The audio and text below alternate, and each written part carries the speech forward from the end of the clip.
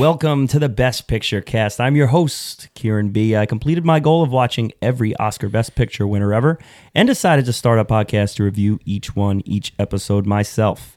And revolving co-hosts will discuss, assess, and evaluate a different Best Picture winner with the goal to establish a ranking for the entire list. This is not, however, what we're doing here today, because today is my very favorite of all the holidays. It is Thanksgiving, and we here at Best Picture Cast are here to wish you a happy Thanksgiving, and we're going to do so the only way we know how, and that's to review a Stephen King movie. That's kind of what we do around here. So I have back my old Thanksgiving buddies, two friends I'm very thankful for here today to talk about an author who I'm also very thankful for, and I'll start first with Chris G. Chris G., welcome back. Happy to be back once again. Love the holidays and love our little Stephen King get-togethers here. That's right, and this was kind of this movie was kind of a bit of a request from you from previous years. Yeah, well, I have picked it in a draft before, and it's something that I think I was trying to convince you to watch for the first time, right? Yeah, and it was a recent watch for me. Basically, a first watch about a year and a half ago. So, but I also have with us Joey R. Joey, welcome back. Oh, thank you so much. Love Stephen King Thanksgiving. It feels fitting for what we do. Yes, thanks. Kingsgiving. Kingsgiving. That's better than Thanksgiving, which is that's good too. Past. But yes, so. And it's the three of us, the OG Thanksgiving guys. We started our first Best Picture Cast Thanksgiving with my favorite movie of all time, The Shawshank Redemption. Great episode. It was a lot of fun, one I'm very, very proud of. And last year, we did Stand By Me. Both movies are adapted from the same book of novellas, different seasons by Stephen King. Rita Hayworth in The Shawshank Redemption and The Body. There was a third movie novella in there that I wanted to do as our third Thanksgiving, but there's a number of reasons why maybe we can wait a year. Yeah, I think App Pupil could get another 12 months to breathe. App Pupil, one of my favorite Stephen King short stories. It's really dark and twisted, but for that one, I think I'm going to have you guys read the thing first, and there was just no time for anyone to do that this year, especially with the It and all we had to do on that. And you're going to hear our It episode next week. Chris had suggested in the past, let's do the trilogy of the Family Guy Stephen King episode, and have Misery close that one out. So we just did Shining for our Horror Fest winner, so we're all up on the Stephen They King. famously didn't do that in the Family Guy episode, right? He makes a point of being like, wouldn't that be great? Like Stevie's like, wouldn't it be great if I was running around like Jack Nicholson? But nope, instead we're going to do Misery. The Simpsons did it so well. Yeah. Here's Misery instead. Misery, man, is adapted from this time a novel, but not one of his token long novels. Joey, have you read Misery? I have not, but I did look at it. It's only like 300 something pages, which for him feels like a brochure. Yeah, short story. That's true. It's true. This is so. I think for every Stephen King movie we've covered, I've read the book. So this is the first time that we're doing it where I have not read the source material. And Chris, you just alluded to before of you trying to get me to watch it. Why haven't you watched it? Why haven't you watched it? I generally try to read his stuff first before I do the adaptation, just because the task of reading a book, I prefer the extra element of imagination. Yeah. And when you have that adopted source, and of course there's some that I've done that, with Shawshank Redemption and The Body, Stand By Me are two examples of that, where I had the movie in mind while I was reading the book. The Shining would be another one. So all the ones we've covered have kind of gone that way. Right. And so this one's going to join that too, where it's kind of like a catch-22, because if you watch the movie first, then read the book, you have the movie in your mind. But if you watch the movie and have already read the book, then you have the book in your, and so everything they change, you're like, well, that's not the same, or that's, maybe it gets in your head. I'm glad you kind of watched it as its own thing, because that way you didn't have any baggage. Yeah, and I think I've kind of found I almost always tend to enjoy the movies more when I haven't read the book. Yeah, I think that makes sense. Yeah. When you go that way, it's you don't have the time to develop the characters, like what you think they're going to look like and be. It's that.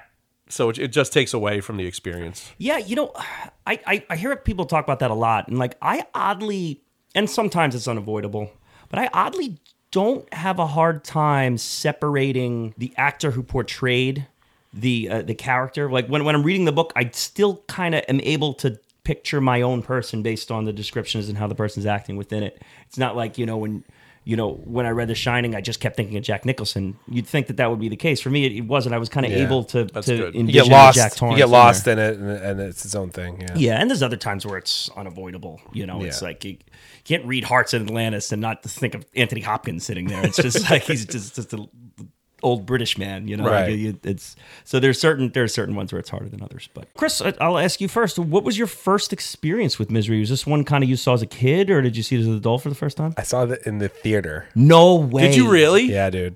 Wow. I was 10. Jeez. Yeah, inappropriate parenting once again pops up, rears its ugly head. Yep, I saw it in the theater with my dad. Yeah, That's amazing. I don't think, to be fair, I mean, I don't think he knew what it was. Well, when I think Misery, I think romp. Well, okay, fair, but like I don't. Coming of age story. We like I said, I've said this previously. We did watch a lot of horror movies Right, together. that was your thing. That was kind of a thing. And honestly, I don't remember being terrified by this. Like it's more like the tension. I remember feeling the tension, but I don't remember being like scared. Like I remember seeing Seven, and I was older at that point. I was probably in my teens, and I remember coming home as a teenager being like scared shitless after watching Seven. Yeah, well, like, 7 is fucking dark, man. Yeah, that's yeah, like yeah. that's. as a 16-year-old or whatever I was. I mean, I came home like not wanting to go to sleep. I mean, like, that's heavy. I mean, I don't stuck remember into the having that- theaters to see Seven in theaters. yeah, I mean, Misery is a horror movie, and it's a a tension build, It's a though. tension builder, and it's a scary movie, particularly for like a 10-year-old. But as far as but like there's not tons of scary. in right it. as Like, horror movies go, I think an 11-year-old can navigate themselves through this without Right. losing weeks of sleep. No, because Right. you could miss a lot of the tension building and like a lot of the little things that you're just not going to get. Right. Yeah, I mean, this is kind of scarier for adults. Yeah. I think. I think- Kids are like, absolutely. I I agree, these two I old, agree. old idiots. It What are they doesn't. doing? It's not to say that I shouldn't have been taken away from my parents, because I definitely should have. But not for Misery. For other choices. Oh man! So we mentioned before that we recorded our It mega episode, which has not aired yet as of this air date. Here, you're going to be getting that next week, and boy, that's a wacky episode, Joe. Me and Oh, Oz man. had some What fun a with that. blast. Plenty talk of inappropriate viewings at young ages. Seriously, for yeah, that yeah. one. I think that's pretty common. Yeah. It was like the thing that I remember as a kid. Like we all were secretly trying to see somehow. I think it being on TV Yeah. probably led into that too, because it's Yeah. a little easier to access. It's So you accessible. could just sneak to the back room and pop Yeah, it on exactly. on Wednesday night.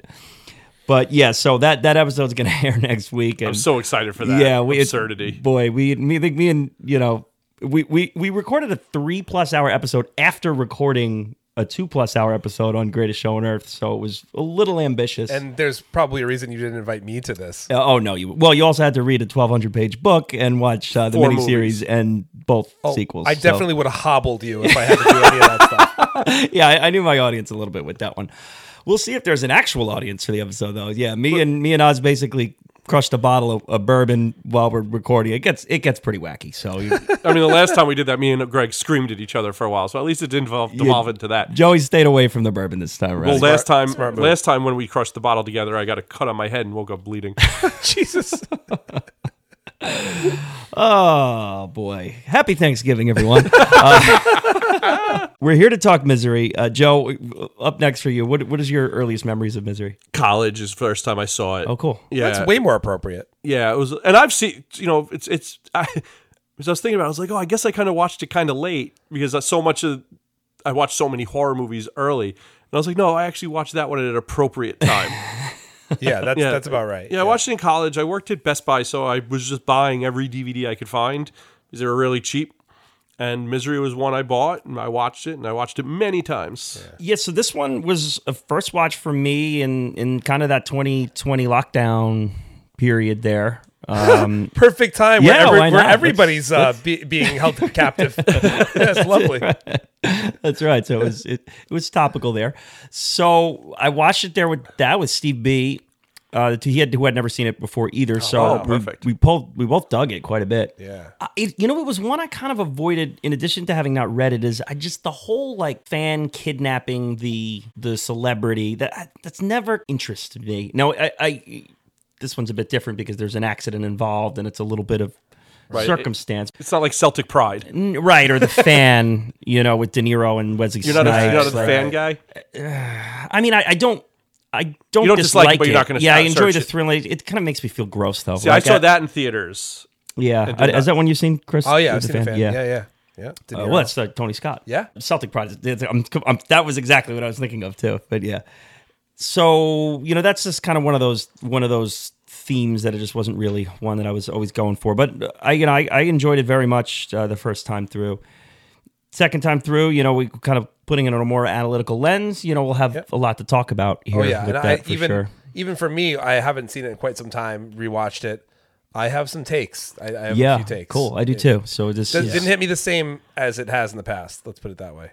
Yeah, so this may not be the general Thanksgiving love fest, maybe not. Probably not, but I think there'll be a lot of love, but I think there's a lot of honesty as well. Yeah, I do have a cool. I do have a quick question. I think I'm just gonna come out there and say it. Do you guys think this is the first torture porn horror movie? Like, this is the first one you can think of? I mean, as far as like, if you ask me that question, boom, what is it? I mean, Texas Chainsaw Massacre would be Okay. the first place I'd go, but I don't think that's the same Yeah, because I'm talking about like showing long shot of like something horrific happening to somebody's body. I don't know many movies. I can't think of any because even Texas Chainsaw, there's gore, but it's not like That's like- this is more like hot. This is like akin to like Hostel. True, that's a good point. Now, I'm Joe. You might be more familiar with some of those like Audition. 80s slasher Audition's gores. 2000. Right, that's what I'm saying. It's later. Oh, yeah. Can you think of anything earlier that was like that? There's a movie. I'm drawing a blank on the name. It's from the late 70s. Okay, is it a mainstream movie though? I mean, it's an 80s, late What's that 70s like? horror movie, so it's not like, but it's kind of lost. What's that cannibal movie? Cannibal Holocaust. Cannibal Holocaust. Okay. We say Cannibal Corpse. That's a metal band. So I guess what I'm asking But is Cannibal like, is this the Holocaust- first mainstream torture porn? Because that became a genre for like in the early 2000s. That became like a It was like the post 9/11 horror genre. Saw. I mean, even Saw. Like, Kieran, the Saw movies you love. I mean, this is kind of like Well, the Auditions, the, the Saws, and Godfather the of, Hostels. Yeah. of that kind of scare. But this operates in a different realm because there's subtlety in it. Where I think, like the Hostels have zero subtlety. I agree. When you take a blowtorch to someone's eye, Yeah, there. I see what you're saying. it's kind of I can see the beginnings of it in this movie. Like, Yeah, it's I'm the- sure like there's someone listening at home that has like an example that they're ready to fire off. But we have to emphasize mainstream. We're Yeah. saying like a movie that is that a lot of people a have big seen. box office premiere, Right. Not And, just like- like a cult VHS type of movie. Usually, and they do an interesting thing. We're gonna get into the scene. I'm talking about the hobbling scene. They show it, Yeah. and they linger on it, and you're like, oh my god! Like, I don't remember another movie before that really did that. I think if we were like to look, Saw would kind of be the first of them. But I think this is like a grandparent to it. That's what I'm saying. Audition is before Saw. What year's the first Saw? I think it's 2000, 2001. It's They're around probably the- right So around they're the right. same Because time. Audition's I think 2000. 99 is Audition. Maybe Audition's just not wasn't as accessible at the time. True. It's true, a little become different. big Now it later. has. Been, I mean, yeah. that has one of the most disturbing things. There's a lot of horror movies, but if we're talking mainstream, no. Well, I'll say this. It being a Rob Reiner movie, and the script being passed around to the names of the A-list celebrities that it was being passed around to, and people they were courting for us, the majority of them turned it down Because of that scene. the violence. Yeah. It's just not something that a lot of these guys at that time were, now they all want to be on like an HBO TV show that's edgy and violent. Yeah. But I'm also want to be clear too. I'm not talking about like gore because there's plenty of gore in the 70s, 80s. Well, no, we And- can but it's bring up 100 it's like examples of phone. that. That's not what I'm talking about. I'm talking about like realistic. We're gonna linger on this horrific thing that's happening to somebody's body. Yeah. and you're gonna have to look at it. Like The only thing I'm thinking of that predates this,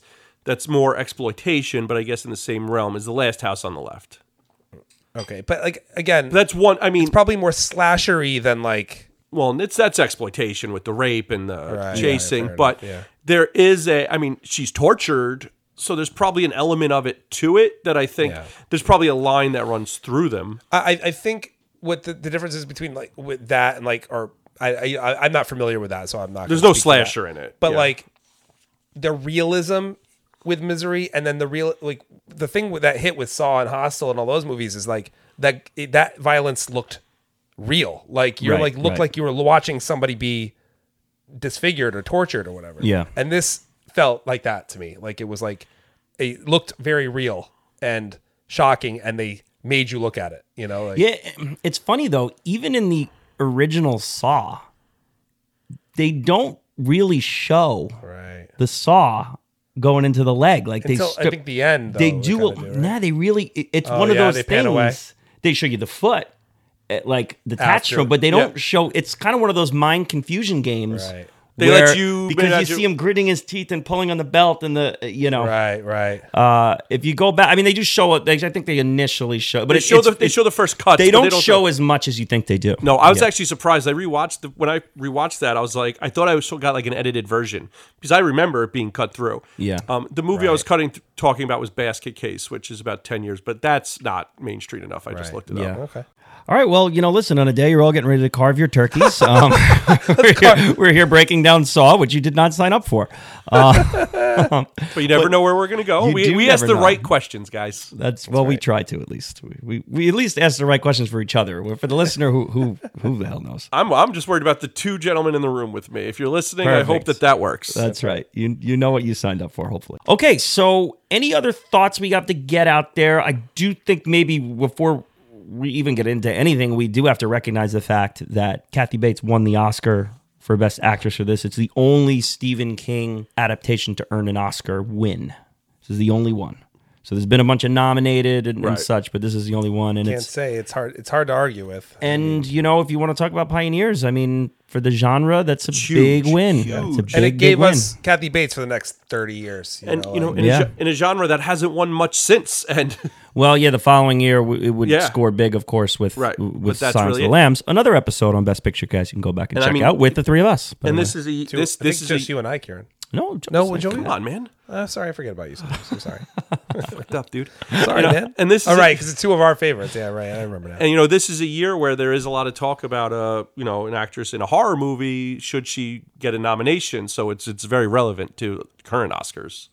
Yeah, and another thing too is so many people associate the supporting Oscar, particularly the male supporting Oscar win, with the villain. It's a little bit of like, oh, all right, well, the villain is the supporting guy and the lead guy's a hero, and it's like that's always been the way. Really, this was the first year where that happened with Gene Hackman getting the win for Unforgiven, and that's a movie we'll obviously talk about a little more later on in the season.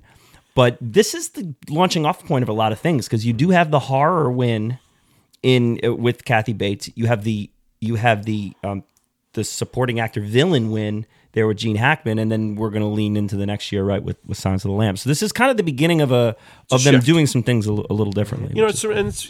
And if it is the start of the torture porn or even like that, those guys who are watching it, like bringing credence to horror movies and not just like a sideshow that they were so much of the 80s. Right, Yeah, like, and I not don't like a joke. It didn't make it into a joke. It made it into like a serious. made it- Shit! This right. person's actually being. It gave it a lot of like gravitas. Yeah. Okay, so we're going to get into a whole lot more about Kathy Bates' performance, about the movie itself, about Stephen King, about Rob Reiner, about all that stuff and the coming to be of Misery here. But do we have any other thoughts we have to do before we do the deep dive? Maybe we'll just talk about what we're drinking first, Joe. What do you have over there?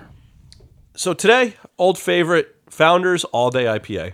There you go. Just this is something that I will drink a lot of on Thanksgiving since I can keep drinking them. And I will shout out, too, that they have a new one called the All Day Cold Day IPA. Ooh, I haven't seen that yet. And it's got kind of like a light haze to it.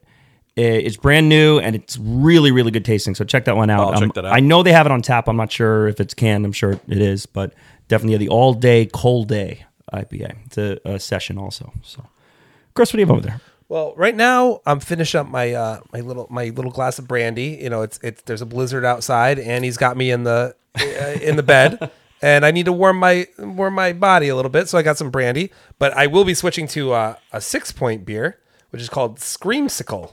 It is a hazy double IPA with orange and vanilla. Oz had that Wow. on our Scream episode. It's Wow. It's awesome, and it's a great can as well. Great So, can. And that's 6 Point Brewing Company, Chris. I know not one of my favorites generally. More, not one of your favorites, more about one of your noted least favorites. I took a chance and I it paid off. This Okay, one's so actually you're good. giving them a little shout out to maybe make Yep. up for some of the. Yep. You know. Just don't name your beer resin. That's the worst name for a beer I've ever heard. So please change that name if you can. Okay. I brought a bottle of Dom Perignon over here to. No, I can't afford that. You know what? And a cigarette. One cigarette. I swear to you guys, you're lucky I'm lazy because I almost had on each of your little areas there A little a champagne cigarette, a match, and a little champagne. That's incredible. That would have been awesome. I would have been, but I got lazy and I decided. Sometimes it's easier to just say that you would have going to do Exactly. it and then just move on. As it is Thanksgiving, and there's a lot of things I'm thankful for. And one of them is that I have a fridge cooler. What do you call those? The drawer filled with beer.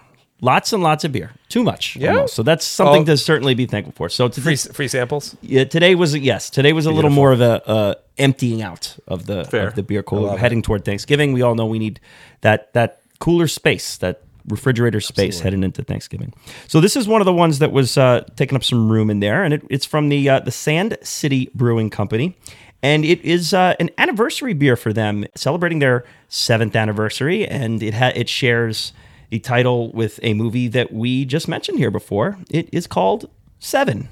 This is their beer entitled Seven. Cool. To celebrate their 7th anniversary. Is a delicious hazy IPA with a 7% ABV, as you'd expect, and just a real nice one here. So I got a couple of those. Big fan of Sand City. I've actually done some work in that brewery, and it's really cool. Yeah, if Really you're cool out on place. Long Island, please brewery. check them out. They have 2 locations, one on the North Shore and one on the South Shore. Yeah. So they're, wherever you're at, you should be able to get to one of them, and they do a great job. Oh, they're great guys. South and- Shore location is phenomenal. Yeah, down at Lindenhurst. I haven't been there yet. I heard it's dude, awesome. Yeah. It's awesome. So that is what we are drinking. Are we ready now to take what we've brought with us and do the old deep dive back to a town we were recently, Sidewinder? So we're not climbing up the mountain anymore. We're just going to head straight to Sidewinder and maybe just go right off the ledge into right into the bank into a random farm cabin. Yep. Driving to NASCAR. Yep, smart move. in the snow. All right, so we are going to 1990. And this is a year that we visited before with one of our honorary episodes on another snowy seasonal episode. That was Home Alone. Joe, you were there for that. Chris, Yeah, you are the first not Christmas. the biggest Home Alone fan in the world. I think you've... It's just not. I missed it. That's Yeah. It's for you guys. 1990. I love doing these honorary episode write-ups because we're doing some different things than usually, so it's a nice little break. But just these movies that we pick and the movies that win are always the same years. Like everything is from 1979 to 1992 or 94. Yeah, we keep it tight. Yeah, it's just, can we get like an early 70s movies or like a 20s, 10s movies or something? I don't know. But 1990, here it is. And in 1990, we discussed in our Home Alone episode that it was the Ultimate Warrior who captured the WWF Heavyweight Championship from Hulk Hogan at WrestleMania 6 in Toronto. Pretty famous match in the archives of the WWF, WWE. So that, of course, means that for the first few months of 1990, the immortal Hulk Hogan did hold the title. On January 21st, 1990, Hogan won the 30-man Battle Royal match known as the Royal Rumble match, which is one of the most popular yearly events in the history of the company. This was a notably historic win because to this date, he was the only reigning WWF or WWE champion to compete in the Rumble and win it. So he'd win the next year too, and then after that, they stopped doing the... Champion. They stopped having it have no stakes. Right. So basically, if you won the match, you got to face the champ at WrestleMania.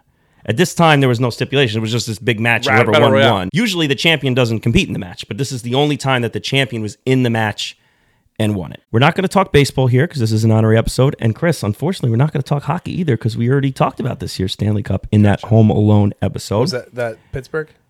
That one was Edmonton. Edmonton Oh, yeah, won yeah. that one, yes. So Stanley Cup is not what we're going to discuss. We are going to talk about a different cup that was held this year, and that, of course, was the 14th FIFA World Cup, which was hosted in... Oh, boy. Oh, sorry, I Shots are passed coming out for a early. second. Not excited for the World Cup this year? So sorry. We started him getting snoozy with the wrestling talk, and now we go into soccer, and we've knocked lost him him. out. Yeah, the 14th FIFA World Cup was hosted in Italy throughout 12 different cities from June 8th, 1990 to July 8th, 1990. The World Cup final saw West Germany defeat Argentina by a score of 1-0 to win the nation's third World Cup championship. Yes, there used to be a West and East Germany at this point, believe it or not. Before the wall came down. Yeah. Yes. Before Hasselhoff saved the world. And of course, In the ever exciting third place match, we Jesus saw Italy defeat England. Chris, are you saying that you wouldn't invest in the third place match of the World Cup I mean, finals? Jesus Christmas. No, not at all. We'll see if I can change your mind in a couple months when we have it in Qatar. Me and you will just go out and watch the third place match. Starts next week. Next week, is that right? Yeah. Yeah. So the week you're hearing this, basically. Yeah. Yeah, the America-Wales game will already be done by the time you guys are hearing this. Oh, boy. 1990 World Cup is notorious for being considered one of the least entertaining World Cups of all time. I pulled that right from my research. It's not editorialism there, I promise. Amazing. In a sport that is known for its low scoring, the 1990 World Cup had a record low 2.2 goals scored a game. That's not for each team. That's all together in the game. 2.2 goals scored a game, a record that still stands today. Good God. I would rather crash my Mustang into the snow than fucking watch that shit. Holy shit. Oh, man. Maybe get kidnapped by Hope Solo or Mia Hamm. Wow. Yeah, I mean, this is just right up your alley here, Chris. Oh, my God. Oh my God, indeed. We'll see if that record gets broken this upcoming month in Qatar. Let's hope not, please. Also set a record for red cards in a tournament with 16. And the first finals to ever have someone ejected in the. That's with when a you red card. breathe on somebody, right? Like in soccer, you breathe on somebody and then you get a red card. Like I think it's when you knock someone over or you pretend to knock over. Those are the you or can't they you can't do pretend to fall over or something right. like that. Yeah, something along those lines. West Germany would reunify with East Germany just a few months later in October of that year. Okay, world leaders. Here we go. Ah, yes. Oh, yes, indeed. You guys love this. You love this. I have gotten a little better over the years, so we'll see. And I have to say, you got some positive feedback from my wife, who says that you got the Indian leader of one of the episodes. Yes, it's pretty probably our correct. Shining episode, Yeah, right? it was the Yes. Shining episode. We did say we'd ask her, and so a little She update. said it was pretty good. That's I'm very honored there. Yeah, that was good. I'm not as confident about this year's Indian president because there's about 15 consonants in the first name alone. But okay, here we go. So we'll talk about some of the countries that were played in that World Cup semifinal there. We will start with East Germany. And East Germany had 3 people in charge. None of them would be in charge come October. The last general secretary of East Germany was Egon Kretz. The last head of state was Sabine Bergmann-Pohl. And the last head of government was Lothar de Maizière. It doesn't sound very German, so I'm sure I Not at pronounced all. that wrong. A lot Sounds of vowels. more a lot Italian. of- You do Italian well, I feel. I know. I should just stick to that, I think. But in West Germany, the chancellor was Helmut Joseph Michael Kohl. Helmut. That's not You got to bad. bring that name back, Helmut. You gotta give a little more oomph. Helmut. Something like that. I don't want to offend anybody. Yeah, so- well, I just did. So I think bringing up East Germany alone offends people. The president of Argentina was Carlos Menem. And here we go. India. The president was. I think I'm going to lose Jasmine on this one here. yeah, probably. Ramaswamy Venkataraman. Ramaswamy Venkataraman. Raman. Venkataraman. There you go. That's not bad. Okay. I mean, I don't know. I'm white, but she'll. Yeah, sounds we'll pretty see. good We'll have to me. run it by her again and Yes. get to see if I got that. The ramen and the ramans have Yeah, always you know kind of what? been an issue. It's not ramen. It's not ramen. All right, y'all. It is country time. Here we go. This is one. This is do we where get the pressure goes back. Yeah, to good. you. Yeah, I like To this you. game. Okay. All right, cool. One day we're going to get it. Yeah, I feel like there's still a lot of room for improvement here. Oh, with, yeah. with some of these. Because now we're understanding we got to think outside the box sometimes. You know. Yeah, it's or not as- exactly what it is. Yeah. Like we're Right. It's either so obvious or so outside the box and we all go the wrong way each time.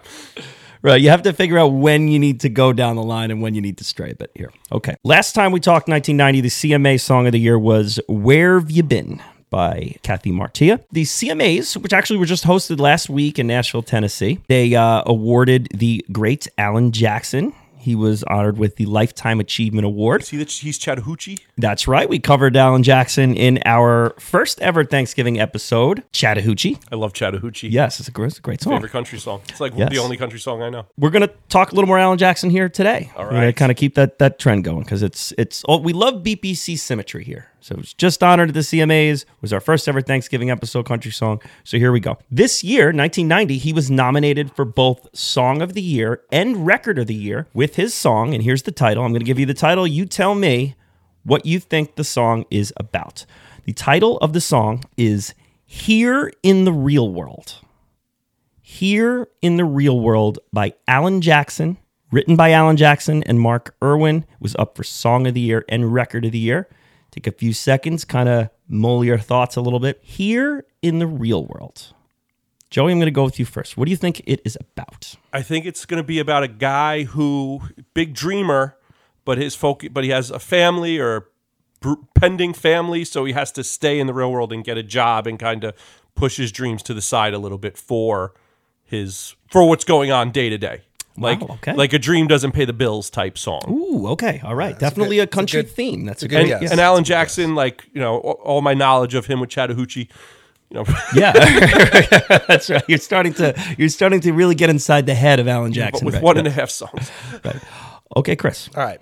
I'm going to go, it's a little more political. It's going to be about country boy telling the elite, the entitled elite, here in the real world, this is how we live, A little simpler, simple life. We don't live like fancy, it's kind of like, that's what I'm thinking. Wow. Like okay. Both phenomenal guesses, really. Both different and very well in themes with the country world here. Both wrong. But they are both wrong. Yes. God damn it. Yeah. I'm Joey. Yours was real good. Like that was like a really good guess. That I want to write that song.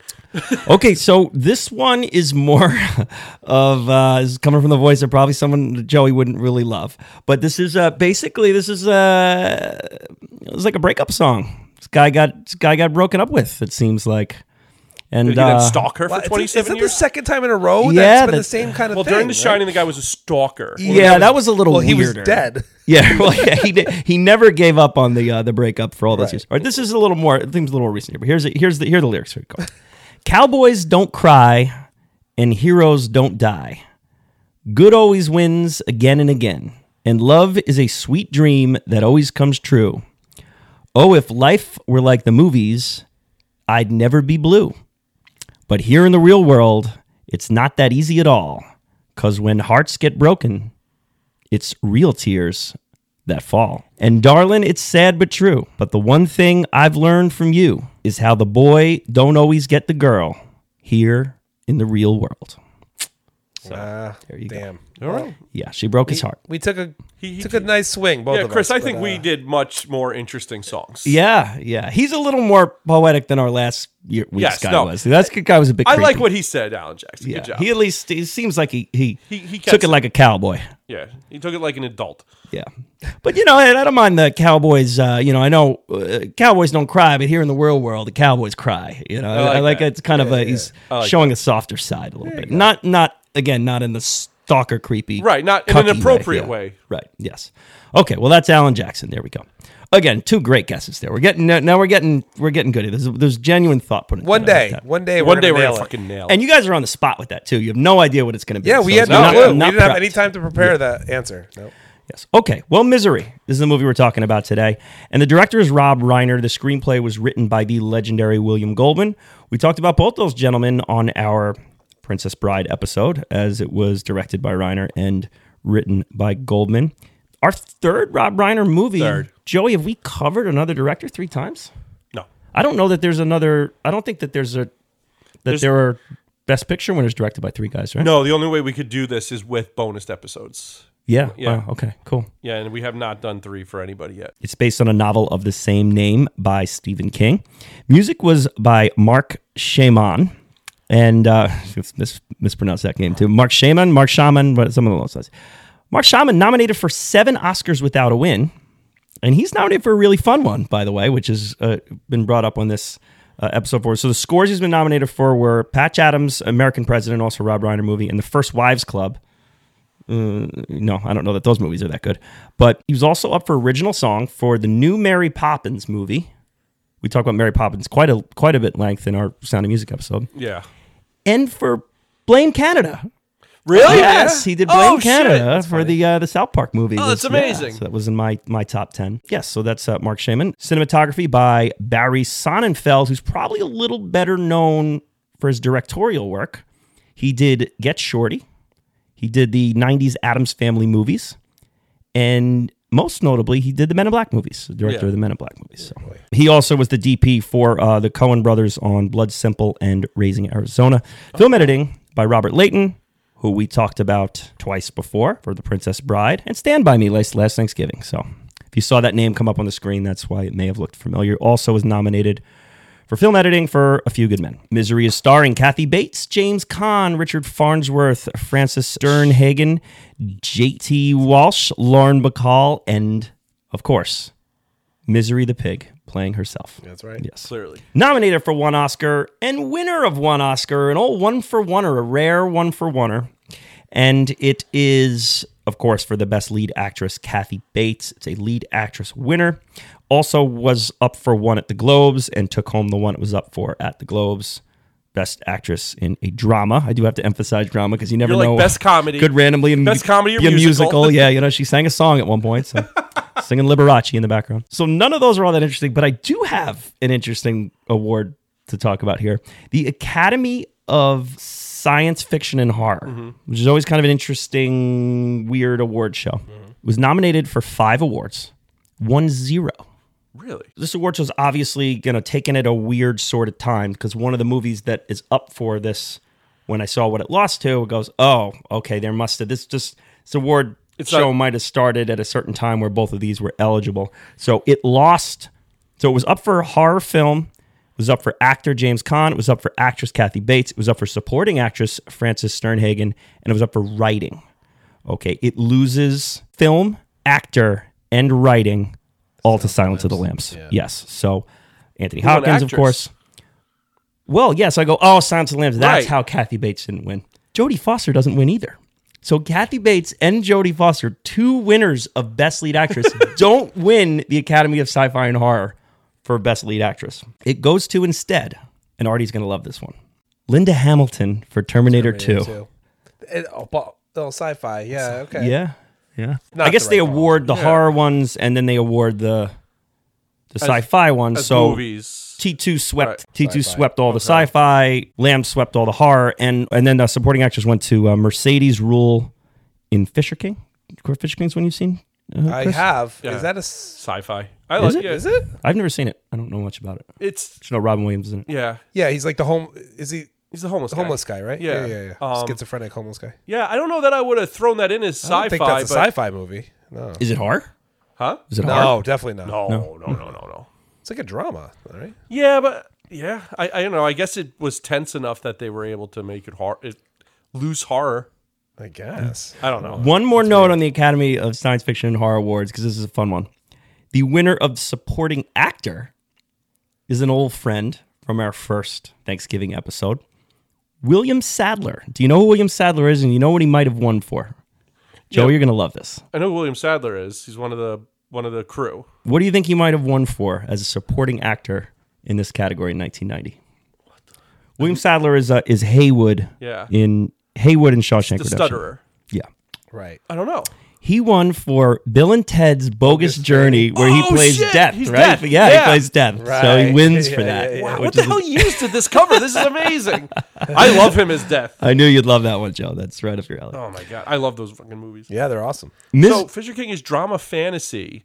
So they Yeah. must have snuck fantasy and sci-fi. Yeah, I guess so. Misery is 7.8 on IMDb, which is not good enough for the 250 at any point there. Was released in the U.S. on November 29th, 1990, the Thursday after Thanksgiving it was released. Very fitting. Oh, Yeah, there very you go. fitting there. $20 million budget, grossed 61.3 domestic and worldwide. It's one of those weird ones where domestic and worldwide was the same number. Like a lot of the Clint Eastwood movies are that way too for some reason.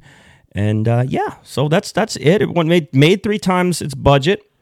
It did have a Broadway adaptation too with Bruce Willis and a woman you talked about in your Scream rankings, Laurie Metcalf. Yep. Yeah. Oh, I love her. Oh, that's actually a really great pick to do Annie Wilkes. Yeah, and Oh, I think yeah. Bruce Willis is a good one. Is a good one too for Yeah, it's interesting. Like It was Laurie re- Metcalf must have played deranged in that so well. yeah. Yeah. but maybe not the subtlety of Kathy Bates. Well, no, I mean, we'll talk about it, but it's gonna be pretty hard to match what Kathy Bates does in this movie. She's really coming at it from all sections. I can't wait to talk to you about it, Joe, because I know you're adept at this too, and I'm sure Chris, you have takes on that that stuff too. So I'm excited to talk about her. Yeah, so let's start the conversation off, Chris. Maybe we'll start with you here first. I don't know if you want to start with your hot takes or how you want to get things going, but I'll let you kind of pave the way a bit here. I do have a hot take. It's fun to revisit this. Kathy Bates is a juggernaut in this movie. I mean, it literally cemented her in all of our lives for the next like 30 years. Yeah, she's an unknown actress coming into this. She's theater, an actual theater actor. Not So just a for me, speculating. this movie absolutely catapults her into everybody's consciousness. It's the role that she's going to be remembered for. I think. Yeah. James Caan, not so much for me. Ooh, he missed a little bit for you, huh? I think he was the wrong choice for How this come? role. He has a lot of tough guy baggage that he brings to the role.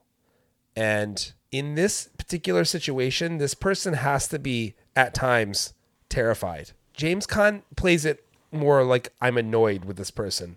And there's never a time where I think he's really afraid for his life.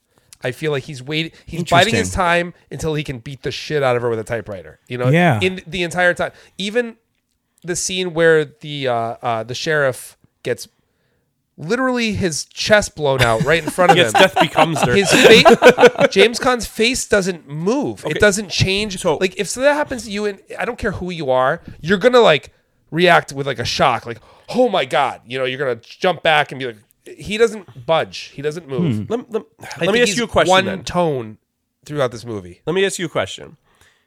If he was groveling and snotting the entire time, is that what you want to see? Not from him. An actor who then they pull in an actor with no tough guy baggage. Yeah. Just whoever actor.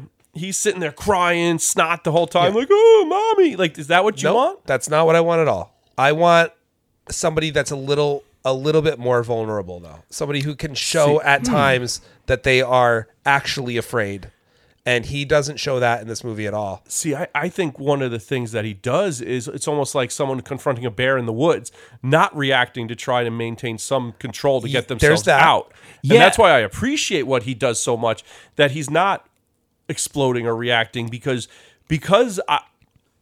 and I remember the first time I saw it thinking like, oh, he's just going to be like yelling at her the whole time. Like instead he kind of plays it cooler to try and manage a situation where he's fucked. I get that. But I think there are moments in it where somebody's natural reaction, I don't care how tough they are, is going to be like when she first explodes the first couple of times, you're gonna be taken aback and be like, "What? Holy shit! What is happening here?" Yeah, and he doesn't do that. He's definitely making a choice in this, and they're making a choice by portraying him the way they do too, because there's an element of direction to that also.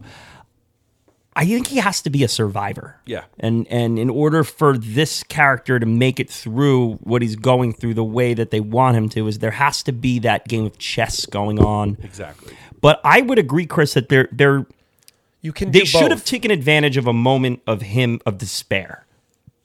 That would have helped a moment somewhere. I agree. Something where he's like, but overall, I really got to do something here because I'm going to die here. Yeah. We don't have that I'm going to die here moment.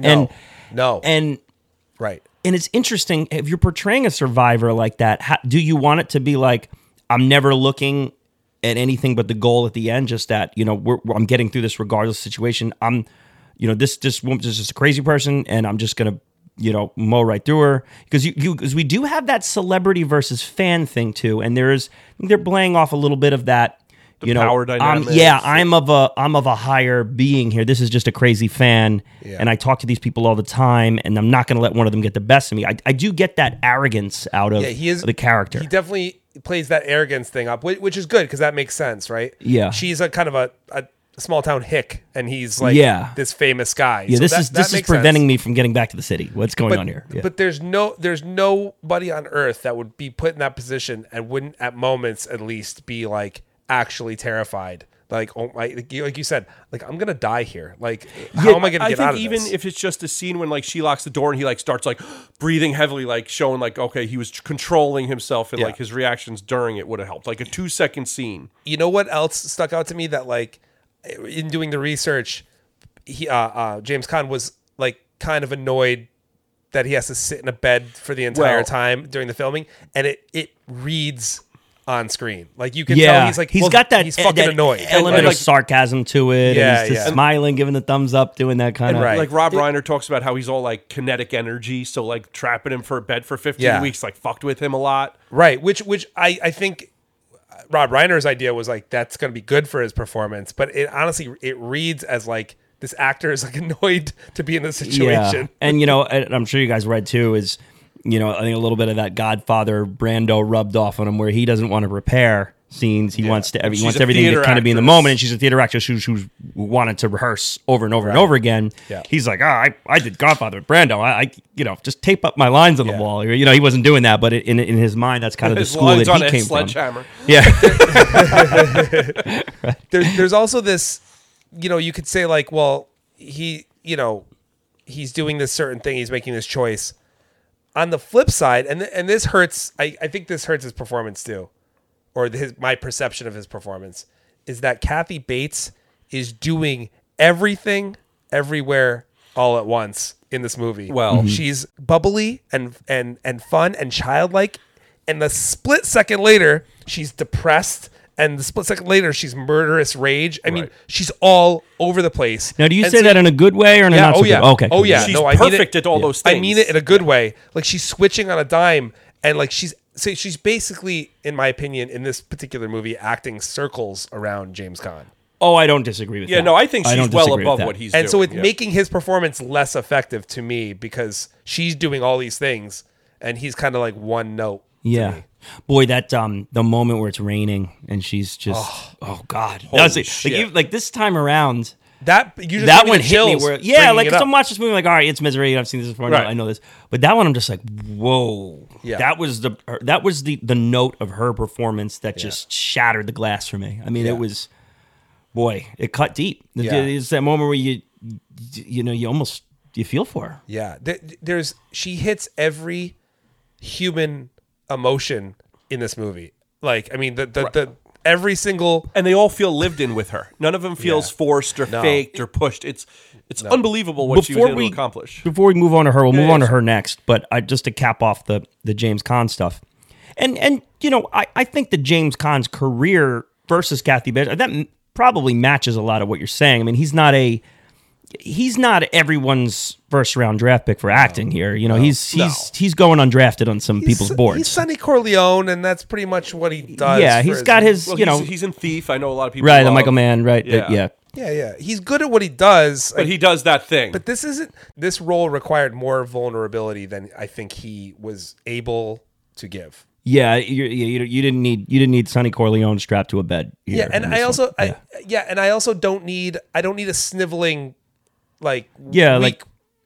person. That would either. be a terrible movie. I need something in between. Somebody can do that. Can do more than one thing. At the same time. I want someone fighting the bear. I will say this though: this movie does kind of not always ring true to me as a horror movie. Like I just don't think horror when I think this right away. I kind of agree with you. And I think one of the reasons why is that I don't think that James Caan projects enough fear. That's what I'm saying. We don't, and I think a horror movie has to have fear.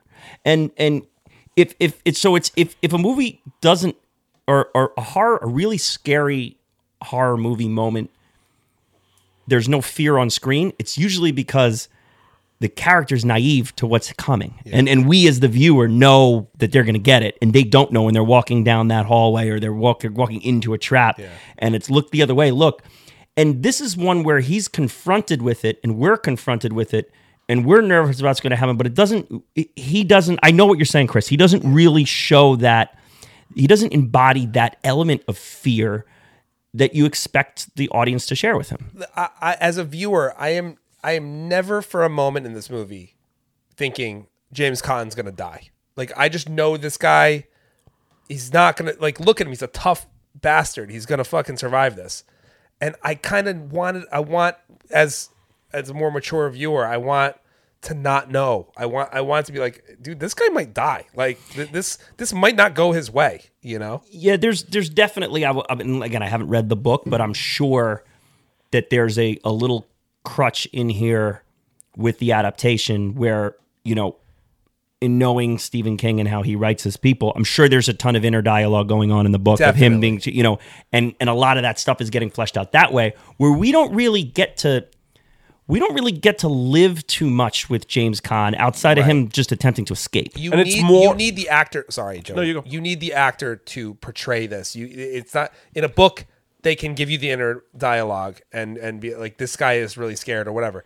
In a movie, this guy has to show it to you, and I don't think he did. Yeah. And even when we're living with Paul, it's figuring out Annie. It's not his reactions to or his thoughts or feelings. Yeah. It's all about kind of unloading Annie, which then builds to the tension of the movie. Yeah, I don't know that he ever takes Annie all that seriously, and I think that may be a flaw. Yeah, I agree. That's fair. And I also don't want to say that like I hated his performance, because I don't hate it. It's great. I love the movie, but really watching it critically, I think he was I think they chose wrong. And I don't want to, you know, we'll get into our. I was just going to say, I'm guessing you recast him, so I'm interested to see where you went with that. This is not who I recast, but the first choice. Do you know who the first choice was, Kieran? I saw Ned Beatty was Warren Beatty. Warren Beatty. I'm sorry, Ned Beatty. No, Ned Beatty would be great too. Are you kidding me? Yeah. Squeal like a piggy. Wee, misery dancing around in the background. No, but Warren Beatty, and I think Warren Beatty would have been a phenomenal choice. I think interesting. I'm not the biggest Warren Beatty guy. I'm not either, but I'm telling you, he has that vulnerable side to it. He could have played it like kind of a handsome, rugged kind of guy, but also be afraid as well. He could have done both. In my mind, he would just try to play it like the cool guy, trying just like cigarette the whole time. Well, but doesn't James Caan kind of do that though? James Caan plays more like the sarcastic, arrogant guy than the cool guy. I do like the sarcasm that he implies to it, because it does add some kind of necessary comedy, the levity. Yeah. There's a little bit of levity. I don't even know if levity with her like too. They're still strapped to the bed. But she gives you some levity. She does. Too. She does. Yeah. Mr. Man, dirty birdie, you. Yeah. Cock-a-doodie, you know, all that stuff. Man, so it is interesting. My initial takeaway here with this is that I like him in this. But now that you're bringing that to light, I do think you have a lot of points to be made there, and I could see how maybe some people could feel that way too. Yeah. I think Kathy Bates acts him right. Pushes him right off the cliff, like right off the screen. I mean, she just annihilates. Well, I think it's tough for anyone to deny that. Yeah, I mean, she's on another level in this movie. I mean, she's phenomenal. Maybe somebody that has had a little more of a range of acting could have held up with her, and I just don't think he does in this. Yeah. Well, I think there are reasons that we can discuss as we go as to why this movie is kind of one of those awarded for the actress only thing. Oh, it makes perfect sense. Yeah, there's missing pieces to the other movies. Like, I'm defending him. I don't think he should have been nominated for best. No, but I'm thinking even deeper as to the movie. And some of the why the movie wasn't up for picture. Or we get into it, I guess. Let's before we do that though, just because we've been a little negative here, let's go into Kathy Bates. Have we not? Well, I did want to outline that this was a performance that Stephen King was above the moon on. Oh yeah, this is one of his favorite portrayals of any of his characters, and this is one of his favorite characters that he's ever written. And he cited Annie Wilkes as his favorite character because, as he was writing her, he found so many unexpected elements of depth and sympathy. Whereas he initially was writing her as he was writing her, and he came out years later as to saying that the character was personified in a crazy fan, and that's what he was thinking of while he's writing it. Of course, but the real symbolism there was a lot about addiction, which the movie didn't really go into at all. Didn't go into it at all. No, but it was about covered a lot of mental illness implications. Yeah, and she attaching her to his writing and how the two of them combined kind of took over his life, and he was having a hard time being sober and being a writer. You know, the writing was almost imprisoning him a little bit, and that was kind of what the premise was behind the book itself. This is big into his like drinking and cocaine era, right? Like It's right around him trying to get That's done when he's with stopping. it. Yeah, where he's trying to stop. And it's yeah. also his shortest book, not a 12,000 page manifesto, right? right. Yeah, but he loved this performance, and he wrote characters for her later on. He wrote so the Stand miniseries. He did the screenplay for it, and basically turned one of the male characters in it. Rewrote it as a female just so Kathy Bates could, could hop in and do it. A very short cameo type role. That's awesome. And Dolores Claiborne. It was a whole book he wrote with her in mind, and she'd go on to play it in the movie too. That's cool. Well aware it's going to come up again for me. So, Isn't that a cool idea of like a writer writing a novel with an with the act? We just talked about before when you're reading it, having the actor or the actress in mind, but like it's like this would be a role performed by Kathy Bates while he's writing it. That's a very cool thing. That's awesome. And Dolores Claiborne is Not one I've read or seen. It's kind of cool that like an actress was like inspiring enough for him to be writing a character for them specifically. like become a muse from a performance of another character. Like it's incredible. It's really impressive, and she deserves everything from this. And she this goes on performance. and she goes on quite a run after this, right? Oh, I yeah. mean, Oh yeah. Fried Green Still going Tomato. today, too, It's yeah. still going, but I mean, she did Titanic. some big Yep. ones. I mean, Fried Green Tomatoes and Titanic. I mean, she's done that era to the About early to Schmidt. mid '90s was like, About Schmidt, that's what I was thinking of. Yeah. not my favorite. I guess I could rewatch it, but I remember I saw that in a theater when I was a teenager, and I was like, "What the fuck?" Yeah, I is saw this? that in a teenager. I did not appreciate. It was not that in made for a theaters. teenager. That was No. made for a 60-year-old person. Yeah, I saw that and I was like, oh, I don't think this is what I should have seen today. But I've revisited as an adult, and I do I like. might have walked out of it. That's an Alexander Payne, right? Yeah. And that was her and Nicholson, who was Yeah, I remember her discussed, being naked in the hot tub, and Yep. I was like, "I'm out. I'm good. Thank you." Yeah, and Nicholson was another one discussed for this role. Yeah. And he didn't Yeah, that wanna- would have been a huge mistake. Yeah, I that would would agree. not have worked. I would agree. You don't need the shining ties to that either. No, That's, yeah. none. That just wouldn't have worked at all. I also don't like all of these rumored. Like when I do the trivia, even though I think I've spoken about this in the past, and you'll notice by the absence of it in a lot of these podcasts, I don't love the who it could have been, and it it's was everybody. who turned it down, because it's like. It's De Niro's on the list, Well, like, right, there's and a it's million like you listen to Stephen King talk, and you listen to Rob Reiner talk, and you listen to William Golden talk, and they all say Kathy Bates was the only one. Right. She was our first and only choice, and Reiner was like, this can't go to an actress who with a name because you need to have the mystery, and we can't have associated this character with anyone else. Right. And then you hear Bette Midler be like, yes, I turned down the role, and it was a terrible mistake because I didn't like the violence. I read it's like, that. Bette Midler, blow off. way- Like this. Right. Yeah, Everybody turned down everything. Right, Unless it's like the your director says agent. it- You probably went out and was like, "Oh, look, there's this real cool skit. What's it about? No, too violent. I don't want it. I don't want you to right. pursue that. Everyone has to check with Bette Midler first. It should be stated that a lot of people turned it down based on that hobbling scene, which was not a hobbling scene. It was they were cut off. his legs were cut off. Yeah. And that's what turned a lot of people off. Yeah, one of the big changes from the book to the movie was it was and Goldman wanted it to be an axe. The writer wanted it to be. He freaked out because he's like he took the job based on that scene in the book. Yeah. And when they rewrote it him and changed it, he was like up in arms. And then I think they showed it, right? They did a screening. Yeah, and he's like, "Oh, you're okay. absolutely right. Like Yeah. it has to be this way." And a little moment of symmetrical irony. In The Shining, the Jack's weapon is a club, and it's changed to it's like a mallet. Yeah. And it's changed to an axe in the movie, and here, the axe is changed into a mallet. Yeah. Yeah, in the book, he has one of those like croquet mallets.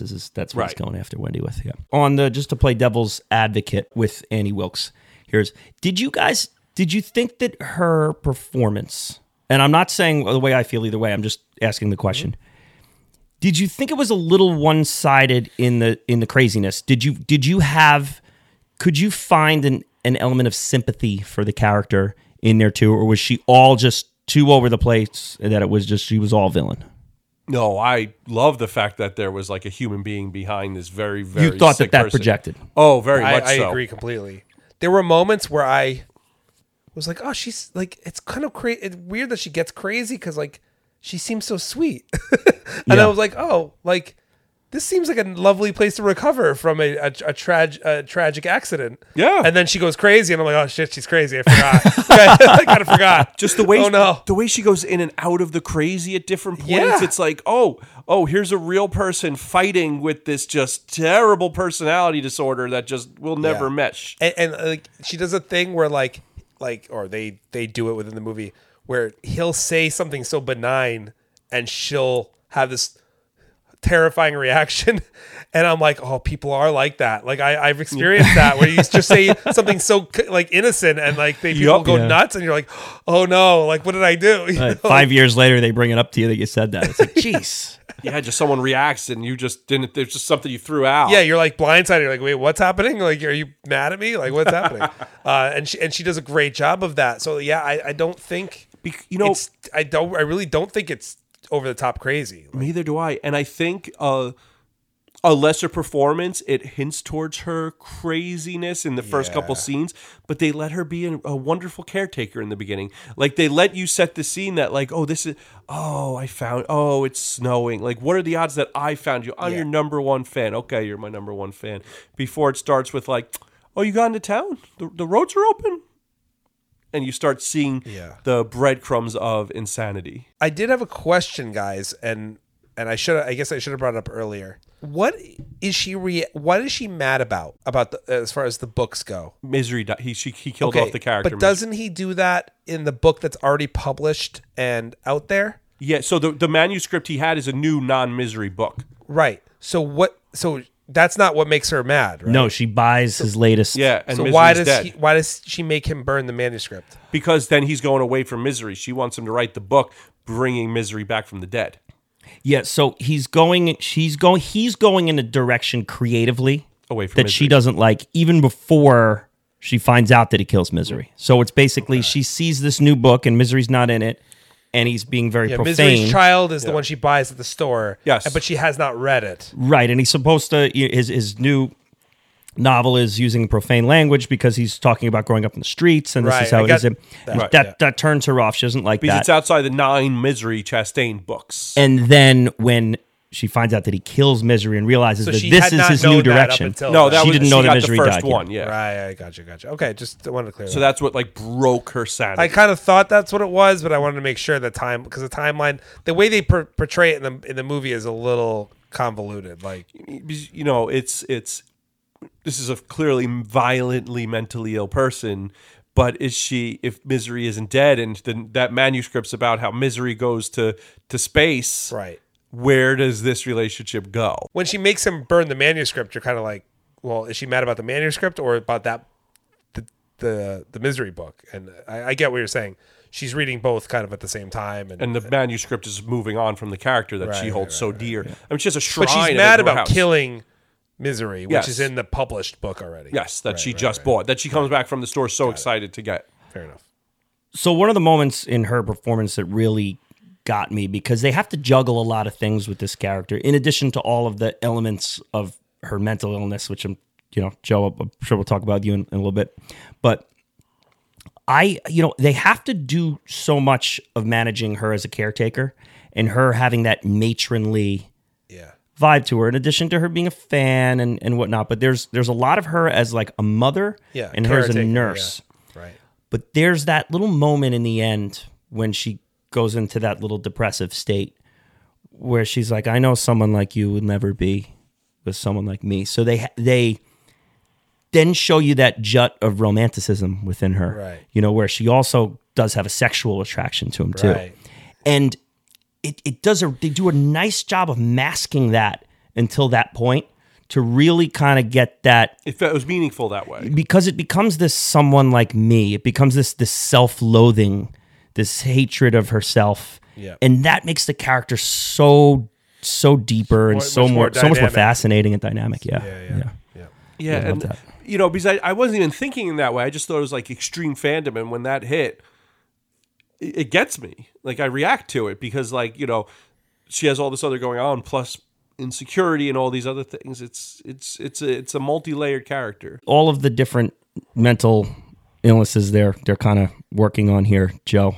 I read some psychologists called it just like a checklist of mental illnesses. mishmash kind of, yeah, yeah, I mean, yeah. because you're dealing with Munchausen by proxy. There's Probably OCD, some borderline, maybe.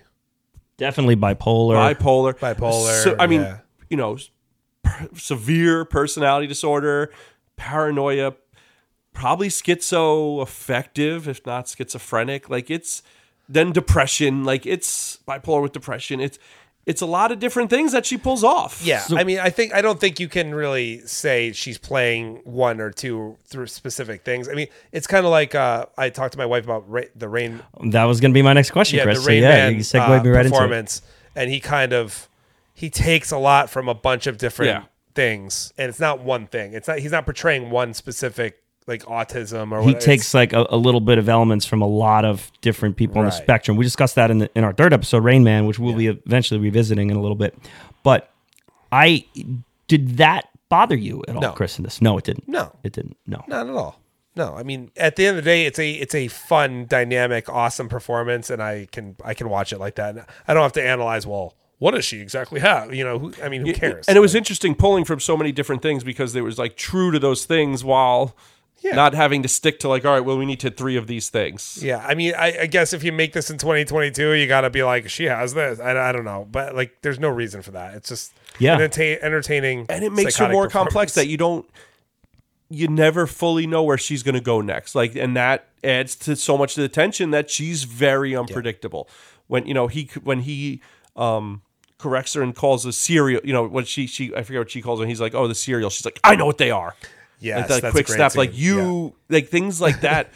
You just don't know when that's coming. I guess we'll go into some of the filmmaking aspects here, and this is going to be kind of one of my criticisms here in this one, and where I thought this movie might have fallen a bit short, and maybe you guys want to expand on some of the same areas there, what you liked about him or didn't like about him too. I feel like a movie like this could use a little more claustrophobia through cinematography and landscaping.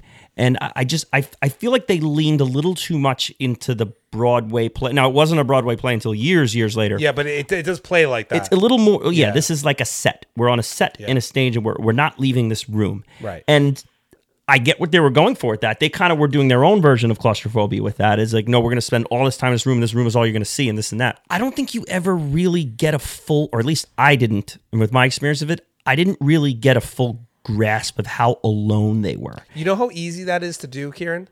You get a helicopter and you just you Watch her drive in. start low and just pan out and out and out Yeah. and out until you see the vastness of the surroundings around them to realize, oh, they are completely isolated. And instead, we get her just driving down the road to the town. Yeah, and that, yeah. Town felt too close. It wasn't Yes. it wasn't even that hard to do. You just show how isolated they are from the rest of civilization. And when they had a helicopter, they stayed inside the helicopter until they saw the house.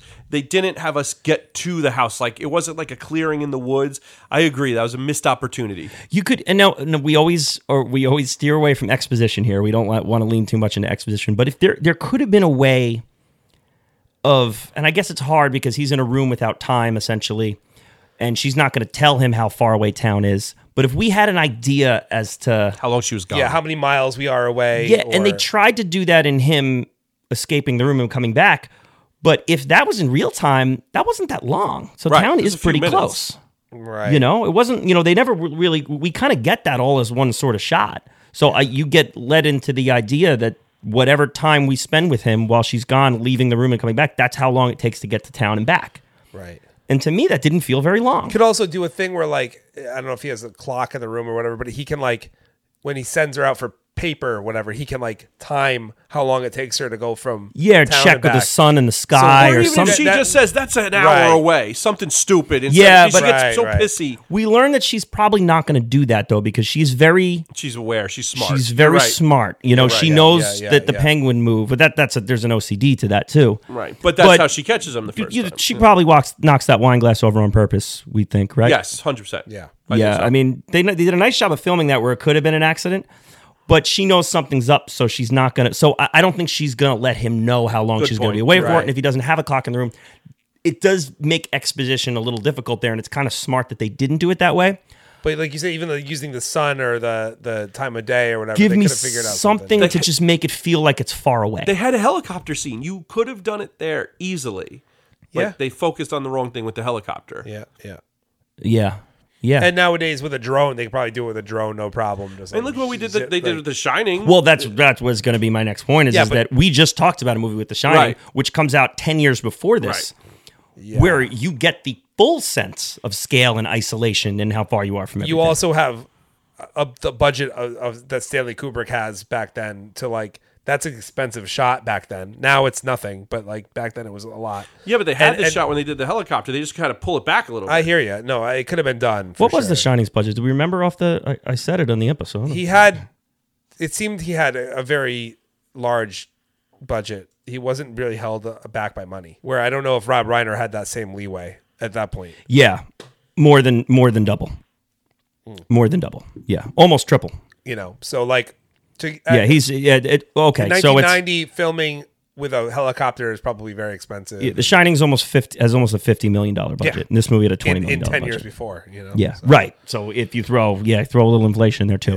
So that is a fair point too. But listen, we've seen plenty of movies with half the budget of Misery.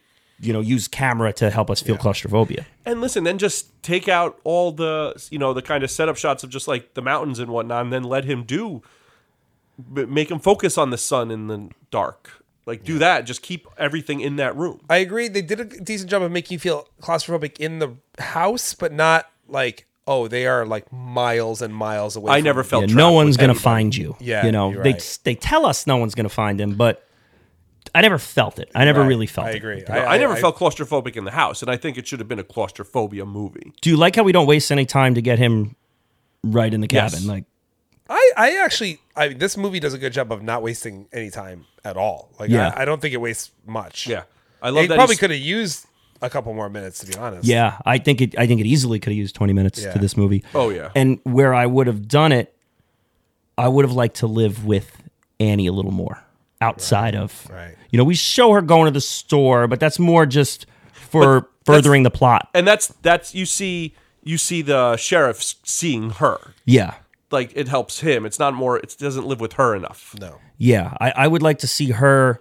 I would like to see her in the house with Paul in the other room, and what is her alone time like? We do. I mean, they show the shot of her watching like the dating game or whatever, or a Family No, that's Feud. not the dating game. That is Love Connection. The Love Connection, Chris. Yes. Be back in 2 and 2. You were on that show at one point, I think, right? Outta here.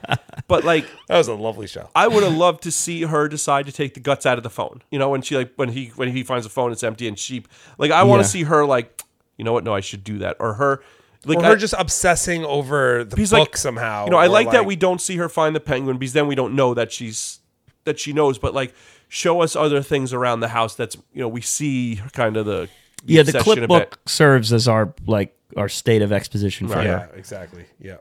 Yeah, who she is and what's happened to her and how she's gotten to this point. That's how you see it. And it's fine, it works, but Yeah, there could be some more time of her. I would have happily Of her been alone. sat with this movie for 15, 20 more minutes. Yeah. yeah, I think it would have benefited from I agree. more time, which is like you'll never hear me say that about most movies, but Yeah. I'm thinking about James Caan now, and it does kind of play like the dad from Elf gets kidnapped from totally. It really does. He's It kind of really does. he's kind of Well, like he's playing book- a different version of that Listen, character. Yeah. An author becoming like a book editor makes sense. Yeah. It's not maybe that it is. far off, dude. It's Right. the same performance. Like it's basically the same. Listen, The Elf could be a sequel to Misery. I mean, you could picture him as the dad and Elf being like what's his name in what's Will Ferrell's name? Buddy. Buddy the Elf, yeah. Buddy, whatever you're thinking about doing, please don't do it. Like he could totally have put that in Elf and it would have made that sense. Now what is Misery like if Buddy the Elf is the one being captured? Oh, somebody's got to put that together. That's Elf too. Would Buddy the Elf play better as the Kathy Bates role, or would he play better as the James Caan No, he'd role? be the James Caan role. He's like, Oh, he has to be the James ooh, Caan the role. block of wood. Ooh, what's that? Like, I can see him as the Kathy Ooh, is Bates that role Maple? too. We're gonna play together forever and ever and ever. ooh, are we playing cricket with what's up with the mallet? Oh my Oh, god. that's great. Somebody's got to do that. Jesus. So just I guess a word on Rob Reiner is we spent a good amount of time talking about him on our Princess Bride episode, so we don't have to go too deep into the world of Rob Reiner. But it is an interesting input in his filmography, right? Not what It's- you'd expect from him. you know, leading up to this, it's Princess Bride and the music. Yeah. Why am I drawing a blank? Spinal Tap. This is Spinal This is Tap. Spinal Tap. You know, so we're going. You know, and he doesn't really have another horror type of filmography, but with He does Stand By Me. Stand By and Me that- is and the that's Stephen King kind of, connection.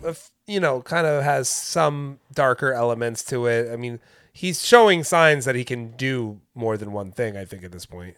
Yeah, and I think that this was that type of challenge he was looking for. He's said to be very inspired by The Shining, and when he saw The Shining, he goes, "I need to adapt Stephen King." Stand By Me, obviously King Meths, and then this was one that I think King brought to him. brought to, because he's like, I'm not giving this to anybody who I don't trust. Yeah. And I love that King was like, thought of him. Because like Stand By Me has dark tones, but this is a much different thing. So that Stephen King was like, oh no, this is the guy to do it. Like, that's really cool coming from the guy. Because I love This Is Spinal Tap, but if you're watching This Is Spinal Tap, I'm not thinking Annie Wilkes. Also, what he goes on to do, he does A Few Good Men, right? Like, Yeah. I mean, he's very eclectic. Yes, Like, he does. He does bounce around. He doesn't do the same thing twice. Is he one of our more underrated directors? So Harry Met Sally was right before this. Okay, yeah. Talk about another very different movie. So he went Princess. He went Stand By Me, Princess Bride, when Harry Met Sally, and Misery. And then A Few Good Men. Yeah, right Few after Good that. Men, Then American, A Few Good American Men, President is after North, that. American President, Goes to Mississippi, Spinal Tap, and then it gets, Well, no, Spinal Tap's Oh, it was way before that, all that. So yeah, I would, to answer your question, Chris, I would agree. yeah, but I'm just, He's on the underrated side of things. Yeah, I don't think people really think of him as like this amazing director, but like look at all these great movies and how different a lot of them are. You know, he has balls. He doesn't let himself get stuck. I think the guys that get credit as like the all-time directors are the ones that survive decades. Yeah. You know, that span past a specific Time. era. You Yeah, know, and 80s he and 90s was he him, was and an that was 80s it. 90s guy, Yeah, the late 80s, early 90s guy. Yeah. You know, so And when South Park's making fun of you in like 2005, that kind of knocks the boots off you. For, well, his filmography definitely tips off after Yeah. the late 90s. I mean, Did you guys watch this movie for this pod on HBO? I yeah, did, the TCM thing before it. Yeah, wasn't awesome. That was awesome, right? Awesome. And Well, that's why I love TCM. The 5-10 minute little snippets before movies is my favorite thing about them. And the thing about Rob Reiner, because I've seen him in a lot, interviewed for a lot of different things over the years, and like he's a really funny guy and like really warm. Seems like Very thoughtful. yeah, like Yeah. I like him as a pop culture entity. Like he's, I think we don't give him enough credit for like how great he was in his era.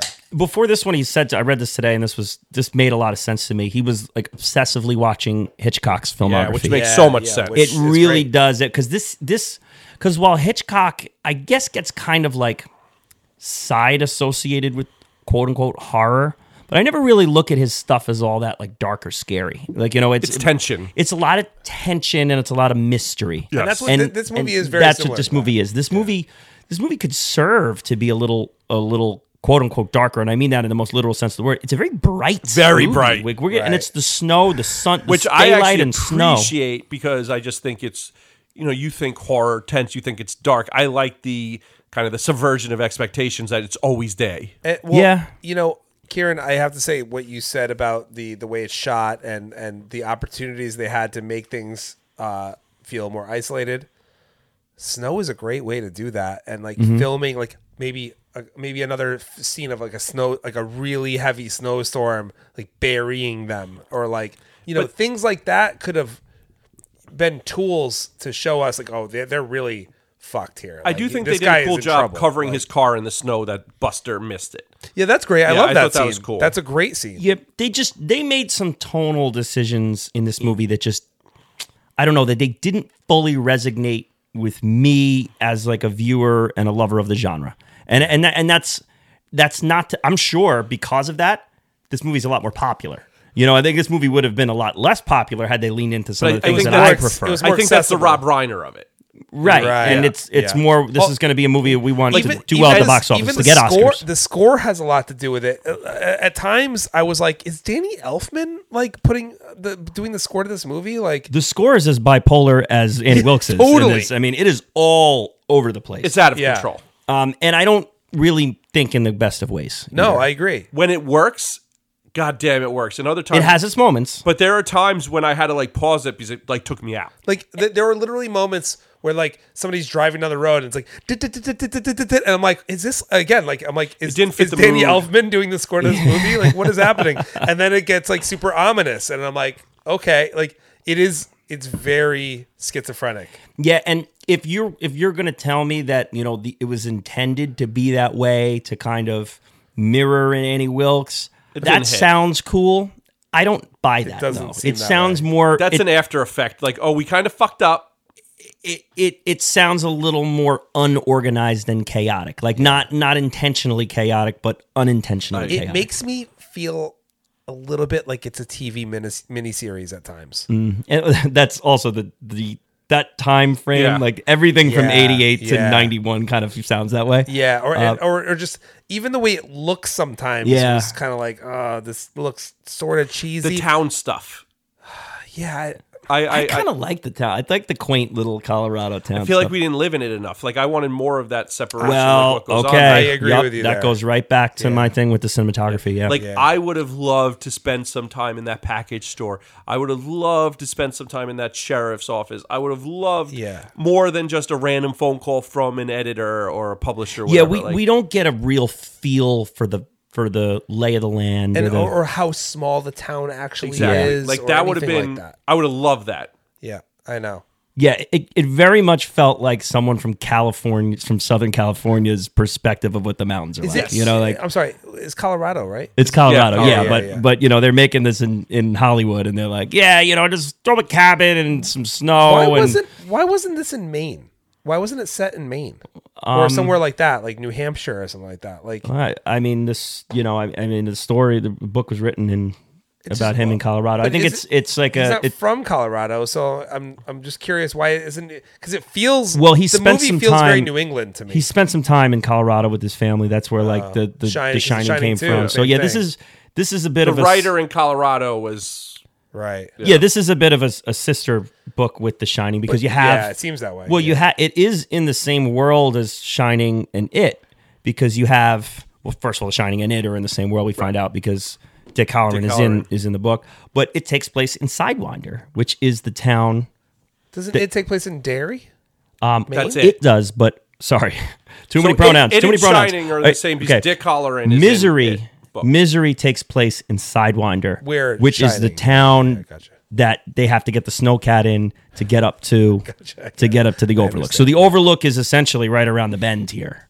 Like we're in that area. Right. So I think that's just King kind of like, well, he wanted to write another story in that. I mean, I get setting, how that world. they're sister books. But I mean, literally, it's like struggling writer dealing with family and alcoholism, and then like famous writer dealing with fame and Yeah. I know. all the rest and of it. when they're sharing a town essentially. Yeah. And I think in the book, Paul is childhood friends with Eddie after Eddie moves from Derry to Massachusetts. Really? Yeah, that's in the book. I read that today too. The fact that like the addiction they went to was him quitting cigarettes, they had such a opportunity to Yeah. explore that more.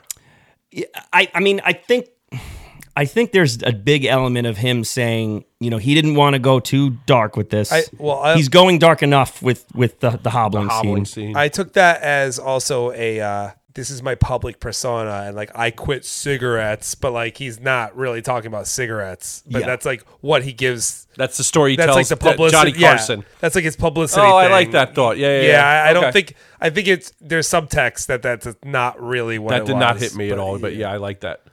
Yeah, and I think that it's one of those where I'm going to do that hobbling scene, so everything else around it has to kind of be neutered if I'm going to get away with Man, that this. fucking hobbling scene. Which is very Hitchcock in itself because Hitchcock has to operate in the code, the right. Hays Code so much too. So you can see him kind of. Right. I bet you that in some ways negatively influenced him because so much of Hitchcock's stuff is under that blanket of the code that his filmmaking went that way. So if you're only watching Hitchcock movies to prepare for this, You're not seeing all the opportunities you have. Yeah, Right, you're exactly. creating an invisible haze code for yourself. Yeah. Like, hey, he would have taken chances if he could have. Right. It's forced subtlety. Right. Before we move on to the awards, there's one main character here because there's not a lot of characters in this movie. There are not a lot of characters. We're playing with just a few people. There is one character we can talk about, the sheriff here. Yeah, Richard Famesworth, right? Who? Twice nominated for Oscars. He's believe amazing. it or not. You liked him in this, Chris. Him and Frances Sternhagen, awesome. And Sternhagen was nominated for Emmys for her work in Cheers. Yeah. Oh yeah, Twice, yeah, Okay. They're phenomenal. They're like adorable. They're very likable. You love them. Believable as small town peoples. Yeah, exactly. And you really get the sense that like this guy has a keen sense of what his job and what he's doing, and he knows something's up. Like he hits all the beats that I want this character to hit. Phenomenal. Couldn't have cast it better. He's going to come up in a nitpick. No, I mean, this was his demise too Dick Halloran-ish, where he's here and then, now he's dead. Ah, ha, ha, ha. But him fighting it with is shocking.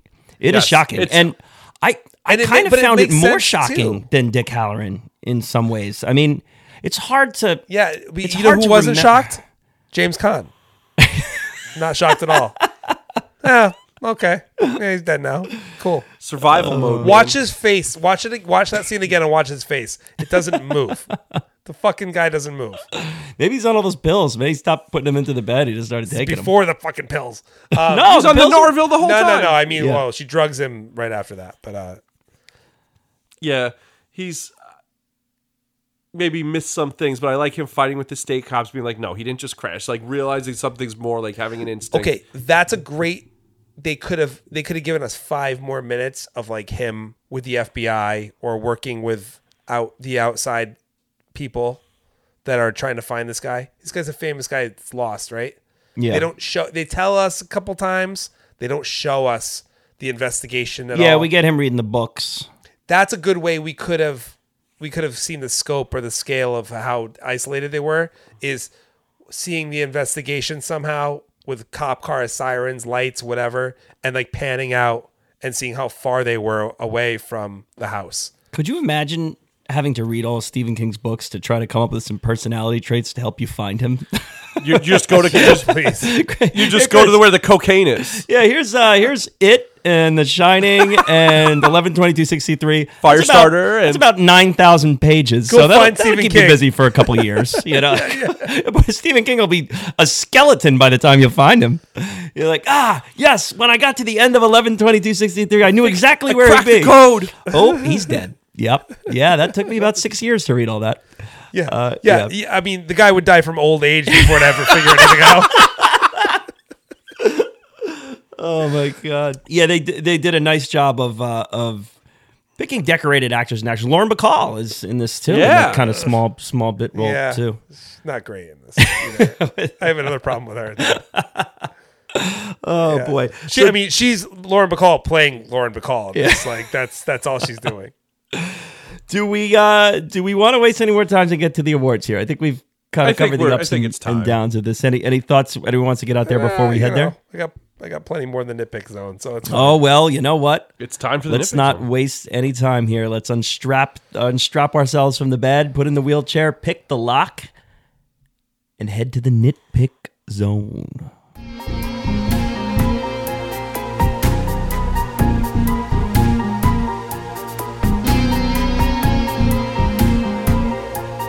All right, nitpick zone here. Chris, you mentioned here that you have quite a bit. There's a big one. Yeah. I mean, right? I mean, All right. Okay. I don't No, have want Joey. I have to, a lot of little filmmaking nitpicks. I don't know. I have a. I mean, Oh, I guess I have a ton of little ones no, too. okay, So we Joey, go for one. I of want the to know big what ones. Joey thinks the big one is, because I'll. Okay, go. There's a known murderer in town and nobody goes to her house. That's not the big one I was thinking of, Oh. but that is a very big one. I have a second big one. Yeah, but And it's stated that the Wilkes Ranch is right. there. It's like they know They what it is. know who she is. She's murdered her husband and kids and people in hospice. Like she is just murdered across the fucking state. Nobody's That's like, the first place you go. nobody's like, you know what? Let's go to the murderer's house. Like just for thoughts. Joey, Dude. we're gonna read all the books first, okay? We're gonna read. We gotta get through the entire Misery Chronicle, then we'll entertain your crack ideas on how to investigate. You know what? Leave it to the professionals. I guess you're not supposed to let biases of past behavior get in the way of the very obvious murdering. Joey, you're about to haul Misery into court here. You're distracting me from the book. All right, I gotta get. I need to read Misery when they don't know who her dad is. Chris, what was your big one? Now mine feels a lot less big because that really is the most obvious one. That's so stupid. That's good, Joey. All right, so I guess now the second biggest one. Has anybody ever driven?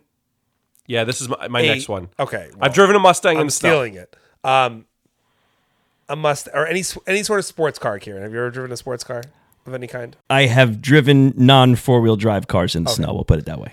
Sports cars are different animals. A Mustang, for instance. Fucking nightmare. Yeah. Well, that's what normally we drive. Nightmare in the rain. A 65 Mustang is definitely a rear wheel. Rear wheel is the one that doesn't Yes, you're fucking right. drive in the snow. Ever. I've owned these cars. If it snows, it dusting. The thing doesn't move. I mean, it swerves all over, fishtails all over the Yes. place. This fucking idiot, moron, asshole He tried to drive in a Colorado fucking Yeah. during a snowstorm in a 65 Mustang. Like, dude, you should have crashed and died like 17 times, dude. I had a Mustang once. You would never have gotten that far. He shouldn't have survived No. at all. I had a Mustang once, and for context, this story, it's about no snow, anything, regular driving, 10 minutes away. I went to Oz's house, pod regular, and we're watching football all day, and it snowed.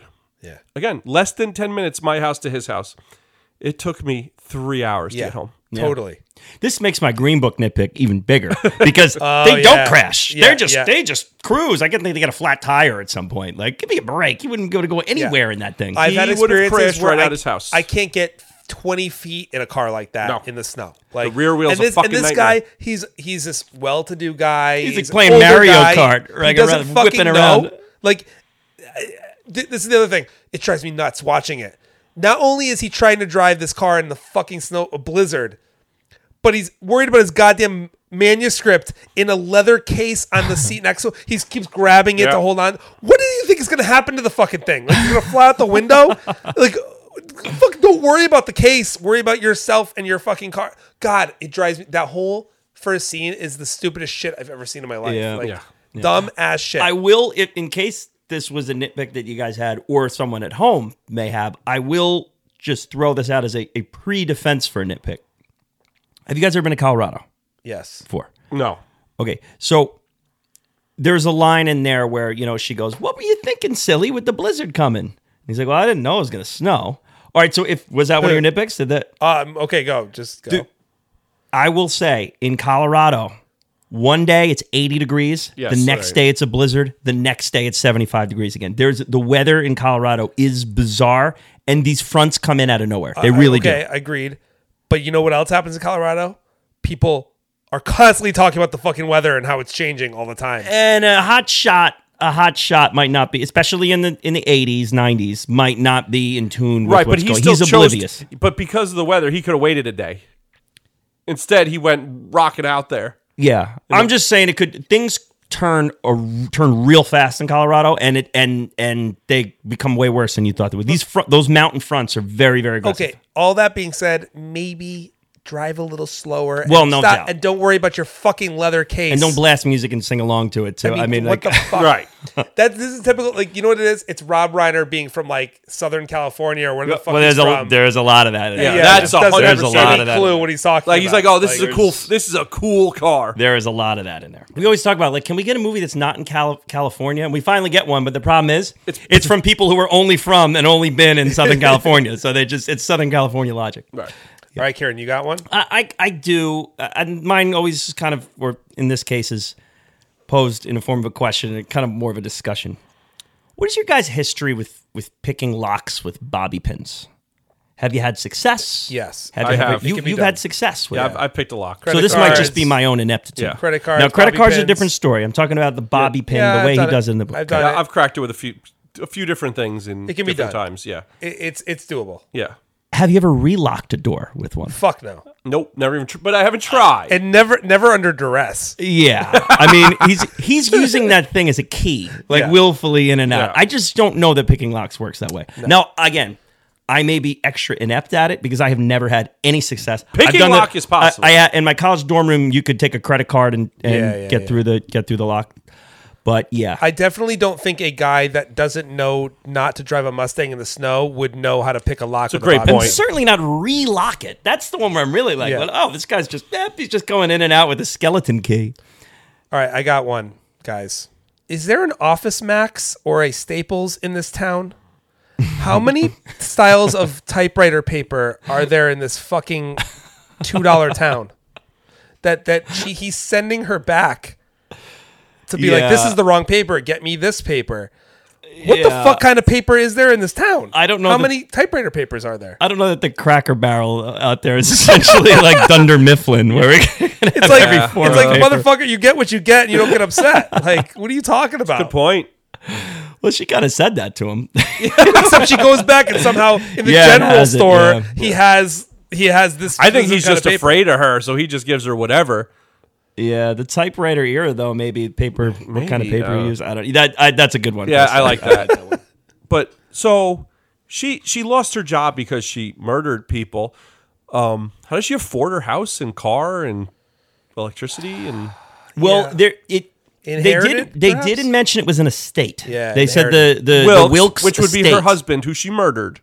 and probably inherited everything he had. No, I think he did- was very wealthy.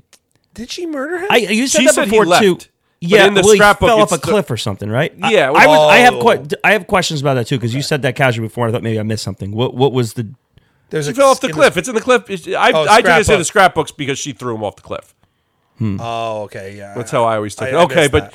inherited all the money. Okay, that's an Yeah, answer. well, just when they said the Wilkes Wilkes estate. estate, Okay, like that's- they said it like it was a large amount of property, which Okay. she would have inherited All right, it. that's farm and that's you how know. I interpreted it. All right, Yeah. that's a good it was answer, and that's where she got misery from. Okay, God, this isn't like a true nitpick that belongs in the nitpick zone. It's kind of more of a criticism of the film. And it goes back to a lot of some of the stuff we talked about. But I just do have a little bit of an issue with the magnitude and the emphasis of the hobbling scene and kind of never really going back to his feet hurting. Like, they just don't ever... Right, like, he actually uses them as a weapon later. I mean, it's just like, we have this horrific hobbling scene. It's like, oh my God, and it's this big crescendo. But then we just don't... There's no agony. There's no, What- like... And it's Or just, what oh my God. happens to his legs or his Right. feet after that? We don't, he gets just later on. It's like, oh, 6 months later, he's walking with a cane. It was 18 months. Like 18 months later, he's walking with a cane. But like, I I just feel think like you're never walking again after that. this is an opportunity. We talk about adding 20 minutes to the movie.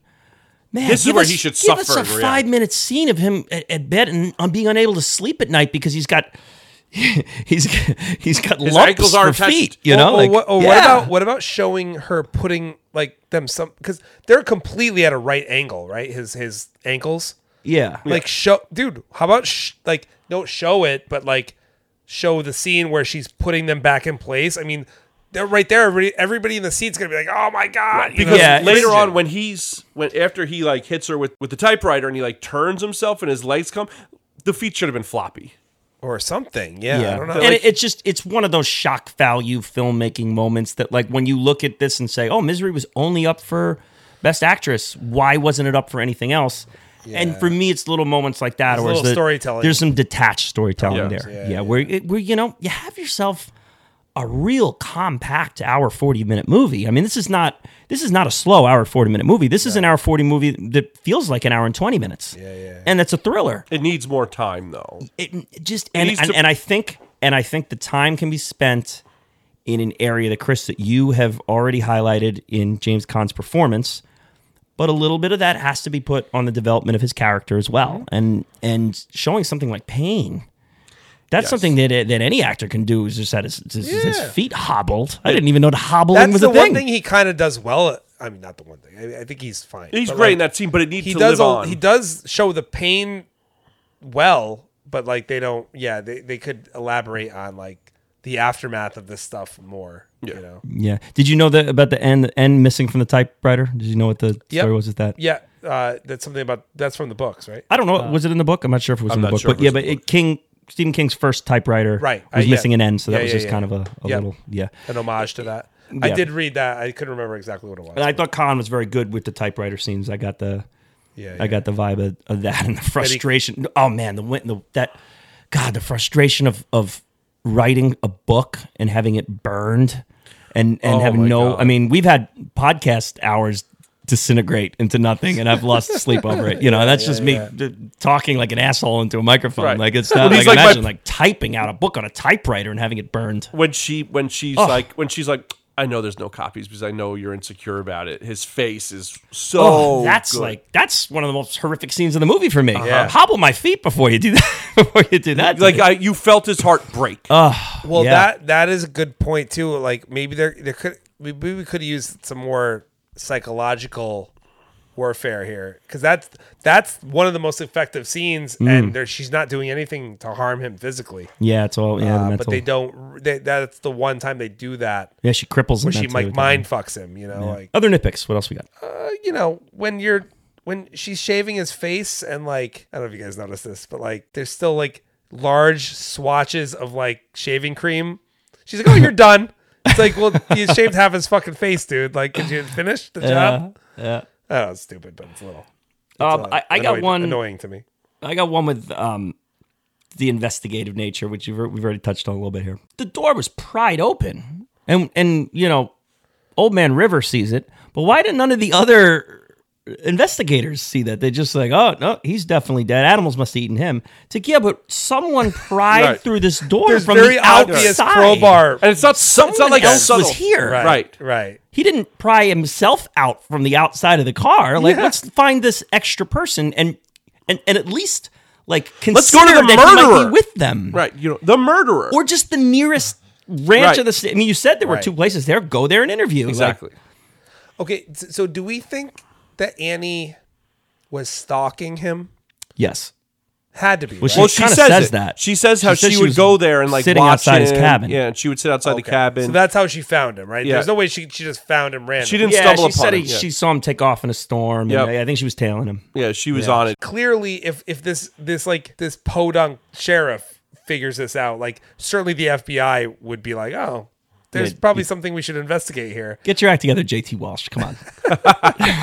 Loved seeing JT Walsh in these. Uncredited. These, yes. Yeah. Just, That's actually quite a big one, Kieran. Yeah. The one you just said. That's a pretty big one. Joe, you have another one? The last one, you know, a typewriter to the head from an above angle. Yeah. It's like you're not coming back. I don't care that it's like you're not Jason. I see now. This is where I'm okay to enter Mike Myers' logic a little bit. There's a little bit of I like that touch because it's a little bit of homage to dipping your toes in the genre. You know, I mean that's Halloween Mike Myers all over it to Sure. me, and I love that. I can suspend some supernatural because we are in the world of The Shining. You know, we are in the world of it. And We do have a yeah. clown hanging out in Maine, and we do have blood elevators up on the mountains there just to ride around. So I'm okay. I'm okay with that. With the possession. That's fine. Yeah, but no. Clinically, of course, you're 100% right. No, because I just think they could have easily done it because his legs were hobbled. Like they could have easily been like, okay, he didn't have enough like to hit her hard enough. and he's drugged, I think, too. Yeah, right? he's drugged. So like, but like he just came at her from fully above, and she's on the ground. Yeah, Like, her they did it skull- the worst possible way. her where, skull like, would be fractured. like yeah. just straight up gravity fucking takes you out. Yeah, but I that- agree with that. It fucks with me every time I watch it. I'm like, this just doesn't make sense. Like, Yeah. you're not just getting up from that. Right.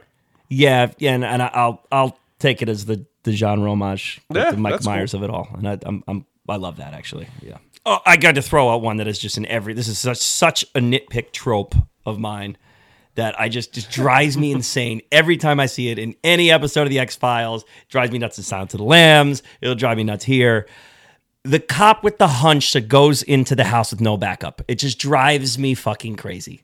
Like, tell someone where you're going. Tell someone what you're doing. You're looking for a potential criminal here. Like, just, there needs to, I get it. It's a one-horse town and he's a lonely sheriff. But, like, But it's such a movie trope that it this, drives me crazy. I hear you, dude. I totally do.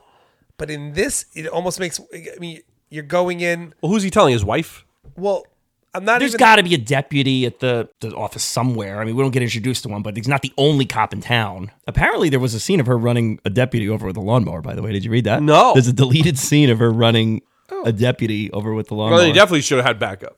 But I think it played as comedy. Like, I think in one of the focus viewings, like, people laughed, so they're like, I don't know, let's not gonna do this. This guy's going into the person's house that he knows. I mean, I hate to say it. He knows as a known murderer, but yeah, go on. Okay, that's true. Of many. Of many.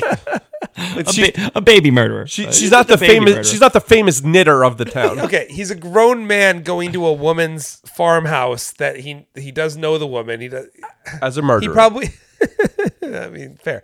A baby murderer. They're a lot easier to murder than like a drug. Munchausen by proxy murderer. He doesn't expect that he's going to get murdered by this woman. It just is a personal pet peeve. No, of I mine. hear you. It drives me nuts. It's like, come on, let's go. Let's hear the. It's in the handbook here, guys. Yeah. You get back up when you're going into one of these houses. So the BPC Awards here in this honorary Thanksgiving episode. Who is the person or entity in this one? The most valuable person you are most thankful for here, Chris? Who was it? It's Kathy Bates. I mean, this movie is a disaster, in my opinion, without Kathy Bates. Yeah, Joe. I can't even. I couldn't. I knew we were all going to do it, and I couldn't even come up with a second. No, there's no second answer. I actually honestly think that this is the most slam dunk MVP we've ever had. Yeah. Certainly in the honorary episodes. I'd have to relook at every episode, but I think I know there was at least one other time where I said this is the easiest MVP we've ever had. I don't remember what it was. I'd have to go back and look. But this is the most obvious. I think as a date, I just is the most Holy obvious. shit. I mean, this movie is all about her performance. Yeah, And she's perfect. It is an absolute mess without her. Like, I just don't think it holds up. I think it's a TV movie without her. It's perfectly Really? cast. She does everything right. It's out of the park. Like, there's no discussion. Rob Reiner's great and all that, but like, not, dude. Still, It might be a TV movie without her. Yeah. No, I think that's a good point. I don't disagree with you. Yeah, and this is your token unanimous MVP where it would get 30 of 30 votes. Where would your second place vote be in something like this? Is probably King. Oh yeah, probably King or maybe Reiner. Reiner. Maybe. I'd probably go King. I'd go King over Reiner because I think some of our flaws are Reiner's kind of lack of horror not leading He's into- responsible for a bunch of them. Yeah, so I think I'd go King second. Yeah, and I love Rob Reiner. Oh, me too. And I think he did a wonderful job with this. I just think kind of his. There are themes you could have leaned into more with Right, this, though. This exactly. movie could have Well been said. more thematic and less of just a thriller. Absolutely. Yes. I do think that there's some decent themes in the mix with it. But they could have really kind of gotten to him more. That's from that's a King. That's from King mostly. Like the themes, right? Right, probably just the origin of the source material. Yeah. Okay, a little meaner here, a little tougher. LVP, which Thanksgiving side are you passing on to the next person? We're not putting this on our plate this year. LVP, Chris. The '65 Mustang in the snow. I mean, Jesus Christ. That's a terrible decision. Yeah, wow. Oh, that's a bad nitpick when it makes it to the LVP. That's just being elevated to LVP. It's ridiculous. I love that. It's obscene, dude. It's That opening sequence for you, just that. oh, yeah. it's hard. I can't. It was cringy. Like, it was cringy. The whole beginning, the whole opening 5 minutes is tough. I love it. Joe, LVP. So I had talked about how I wish we lived more in the town, and so my LVP is actually the guy who runs like the box store, because if we're gonna be in the town, everybody needs to be perfect. And he just felt like a guy who showed up for a few hours and did a thing, and he didn't make me feel lived in the town at all. And like, I wanted to be in that town more. Oh, that's good. Just like an opportunity to give you a little feel for the common folk of the town. Yeah, and I like that. They nailed. They did not nail it at all, and he just felt like a thing. Just a perfunctory character. Yeah, Just like you could have made that at a really. You could have added a lot of environment with that guy. well, I'm going to give you a perfect example from another Rob Reiner movie that we've covered. How about The Butcher in Stand By Me. Perfect. That's exactly what I wanted. Who gives you the sentiment of the adults and their separation from the kids. Oh my God. Yeah. You know, you should be more like Kieran. your brother, Gordy, you know, whatever. Don't you play football? Like that. That's fucking perfect, Yeah. Kieran. That's what this was missing. Even was the missing even that, the, even the junkyard guy. Yeah. Yeah, same Yeah. thing. Same thing. Yeah. Like there was a character to it. It wasn't just, this is my job. Okay. Oh yeah, I get the books for Annie Wilkes. Oh yeah, she got some pay. Like it was just Big miss. Yeah. That might That's be a a- Rob Reiner issue too, though. Yeah, very smart LVP there. Yeah, and it was, like I said, he has a previous Stephen King movie that he Right. did where he used that and did huge. Yeah. It was it just, when we're like, okay, maybe you don't want the movie to be 20 minutes longer, make it 3 minutes longer and make that Easy. person fleshed out. that. Easy opportunity to make the movie better, to elevate the movie. Yeah, that's a good one. My LVP, and listen, I got much love for the Addams Family 90s movies. I loved those as a kid. They kind of haunted me as a kid. I got, you got to love what he did with Men in Black and all that. Made a lot of money doing that. Wild Wild West, not so good. No. Barry Sonnenfeld, the cinematographer. And now, granted, I mean, anytime you pick the cinematographer as an LVP, you're probably like, well, what did the director tell him to do? Like this, and that. You know, Then you this is get a guy into- who supposedly crafted that scene of the POV of the car showing the sheriff. Like that was his like vision and idea to do. Great. Okay. But like there was an opportunity for you to make this movie at a different scale and kind of, I have a little bit of an issue with how this movie's shot. I think it's too stage playish. It's not horror. And not it's not horror and it's not claustrophobic enough. And in a movie where you have like literally your lead actor like complaining about how cooped up he is, why doesn't that come onto screen? Yeah, your claustrophobic And point it's a is scale really thing. smart. It's yeah. a scale thing, man. And it's just I want you to show me how. I mean, a perfect example for me would be Ridley Scott's Alien. You know, where you just, that's also the greatest example of claustrophobia of all time. You know, so but you know, if we're gonna Yeah, make, no, if we're I gonna show know you what what you're I'm saying. talking about, Right. is they're just using little set pieces to show someone cramped up in a room in the middle of fucking space. You know, so and that movie came out 20 years before this one. Just what is that? 18 years, yeah. Yeah. So you know, there's ways to do that, and they kind of skipped that, and I'm sure budget is a little bit of an issue here, you know. But I mean, 20, could have done 20 it. million is not nothing. They could have done some easy things. Yeah. So the cinematographer Barry Sonnenfeld is where I'm going to go on that one, and I guess he graduated to director from there to varied success, but. Yeah, so I think this movie takes this is an example. I think a lot of times we just are always raving about how great a movie's shot.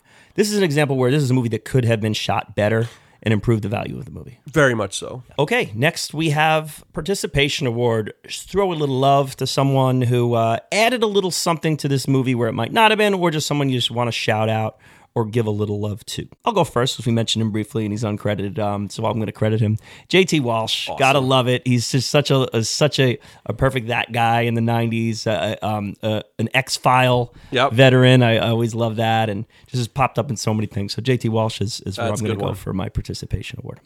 Joe. So I went with, it's probably a King thing, but the trashing of fandom, because I really love that. You know, I talk a lot about how, I feel like it's something I hint at sometimes and don't hint at other times. But You bash the good people of film Twitter and I have to edit it out every week? Is yeah, that we go and the nerds nerds of IMDb. But no, I think So angry. fandom as a villain, I think is really interesting concept, Yeah. and I love that they leaned into it here. And I think, wasn't that one of the things you loved about the new Scream movie? Am I quoting your Scream rankings Yeah. so much? Yeah, it was. Mm-hmm. Yeah. Quote unquote elevated horror. Does this qualify as elevated horror for you, Joe? I hate that so much. I know, it's so much fun. It drives me nuts. I Okay. know, I love it. I'm going to go with Richard Famesworth. Oh, From yes. Honorable okay, Mention. very Twice nice. nominated actor, Yeah. hopping as the sheriff. And it's great, dude. I love watching him in this. He makes me giggle throughout the movie. He gives me the warm fuzzies. He's just great guy on screen. I thought that. he was perfectly cast for this, and it's a small town sheriff. Great, Yeah, he's great. great stuff. Yeah, killing the lovable actor is just is a great little shock value thing for a movie like this too. Great. Yeah, totally. One thing I do really like about this movie and about that kind of moment too is we're not totally ready as an audience for Annie Wilkes to wield a double barrel shotgun and blow someone away. right. Like she's doing a lot of like messing with the guy strapped to the bed. Yeah, and we're also like we're forgetting this wasn't something in mainstream movies that we saw a whole lot of. Breaking somebody's ankle with a piece of wood and a mallet, or dude, just like this lovable character getting blown away like in front of our faces. Hole through the chest. They literally shoot him, and his guts fly out right at us at the camera. You know, like I just thought of something. When does Reservoir Dogs come out? 93. Oh, so that's years later. no. Okay. Am I wrong? 93? Because Could be that's 90 because I think it was Reservoir 91 Dogs or was 92. Reservoir Dogs was a controversial. You could be right. You might be right. That was a controversial example of gore on screen. 92. 92. So that's Okay, 2 years later. So we this were- predates that. Right. Yeah. Yeah, this was a shocking thing. These were shocking things to see. This movie had a big cultural effect because of like we just didn't see these things in mainstream movies like this. No, we were, at that time period, we were too used to being lulled to sleep by joggers on a beach. To Do do do do do do. Vangelis lulling us to sleep. Said my piece with that. It's so angry. I love it. Okay. So we got our participations in. Quote of the movie. No one gave quotes in this one. Okay, so mine is Annie Wilkes. Okay. Now the time has come. I put 2 bullets in my gun, one for me and one for you. Oh, darling, it will be so beautiful. Oh, wow. Because at that point, she's just fully fucking twisted. God, It's dark, dude. I have one that I don't even know why I picked it, but it just stood out so much to me. I laughed out loud. Oh. I laughed out loud when I heard it this time around, and I just kept thinking about it and just thinking, what a hilarious thing to call somebody. So, I thought you were good, Paul, but you're not good. You're just another lying old dirty birdie. That's a classic line. That's a classic line. Yeah. That's right up there with Mr. Man. I loved Mr. Man. That's great. So it's just disdain. You're a dirty birdie. That's great. Yeah. I mean, I think that's what people most kind of quote, right? Like the Mr. the Man. Mr. Man and the dirty birdie, birdie, the two like that people quote. I think all I the was time. just maybe so ready for the Mr. Man that when the dirty birdie hit, I just cracked up laughing. Chris, you got one? All right, I got one. It's a long one, but it's worth every minute. We got another 3 hours left. So. We're still early in the recording. So the best thing about this is just like the misuse of profanity is just astounding to me. Okay. So I'm going to quote both of them. So it's Paul Sheldon. They're slum kids. I was a slum kid. Everybody talks like that. Annie Wilkes. They do not. What do you think I say when I go to the feed store in town? Oh, now Wally, give me that bag of effing pig feed and 10 pounds of that bitchly cow corn. and the bank, do I tell Mrs. Bollinger, oh, here's one big bastard of a check. Give me some of your Christing money. There, look what you made me do. I think we answered a little bit of your financial nitpick Yeah. there, too. She's farming for money. there. Yeah. She's going to the bank and going to the Yeah, feed yeah, store, yeah. and Yeah, she's she's getting making some. it work. She's All right, raking it in a hey. little bit. But I That love is great. the misuse Yes. of the curse The words. Christing money. Yeah, she doesn't know how to use them. It's I got incredible. one last one. Is just to go. Because I had the funny one before, but this is a good one that I think is great, and I love a good like cheesy humor too. But just God, there's something so like compelling about the psychotic villain Very. who's also like corny. Yeah, You know, yeah. and like just like Chris, Childlike. it Right. doesn't curse. Like, yeah. Childlike. Right? yeah, Yeah. it reminds me of like maybe like something that like Trinity would say in the season 4 of Dexter. You Right. know, Yes. but this is Annie Wilkes again. If somebody told me I was going to be having a candlelight dinner with Paul Sheldon in my own house, I would have checked both legs to see which one was being pulled. I mean, like, That's unbelievable. just, this is like a day before she blows someone away with a shotgun. You You know what the great thing too is like at the end when they're getting into the violence at the end when they're fighting each other. There's this great thing where like in the scene I just read, she doesn't know how to swear, but then when she's fighting him, she starts to swear properly, like you realize, oh, she knows. Oh, wow. She knows how Yeah. to do this, And it's all she's masking facade, it. right? Yeah, like cool, cool. It's masking. She's playing it, a character. Yeah, because she starts to say like, "You motherfucker!" She's Yep. like, as she's fighting him. Good call. Good play. That's there. really Yeah. cool. Yeah, that's good. Oh, smart. How dejected are you when that wine glass gets knocked over too? Oh, I know.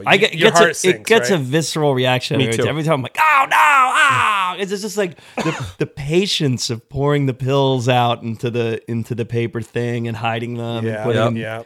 me and my Oh wife my both God. went like, fuck. Both knowing what was coming. Right? That's like the Andy Dufresne if he like shovels his way through and there's just a grate at the end of the pipe. Like, oh no, oh god damn it, I gotta go backwards through the river of shit now. Oh boy. Okay, so that's quotes. A scene of the movie. The hobbling. Ooh, Yeah, I just think it's like the most iconic. yeah. It's so visceral. I think it's just so well done. I love that they show one ankle. They don't show the other one. They just show his reaction on the second one. I think they make a lot of really smart choices. And her calmness in telling the story about the miners and, oh, no, we don't kill them. How would they work? Oh, that is It's great. It's that whole thing. Oh It's just man! like, Now there's an example of exposition being used perfectly. perfect. Where it's done through like a parable. Yep. You know, that's cool. Love that.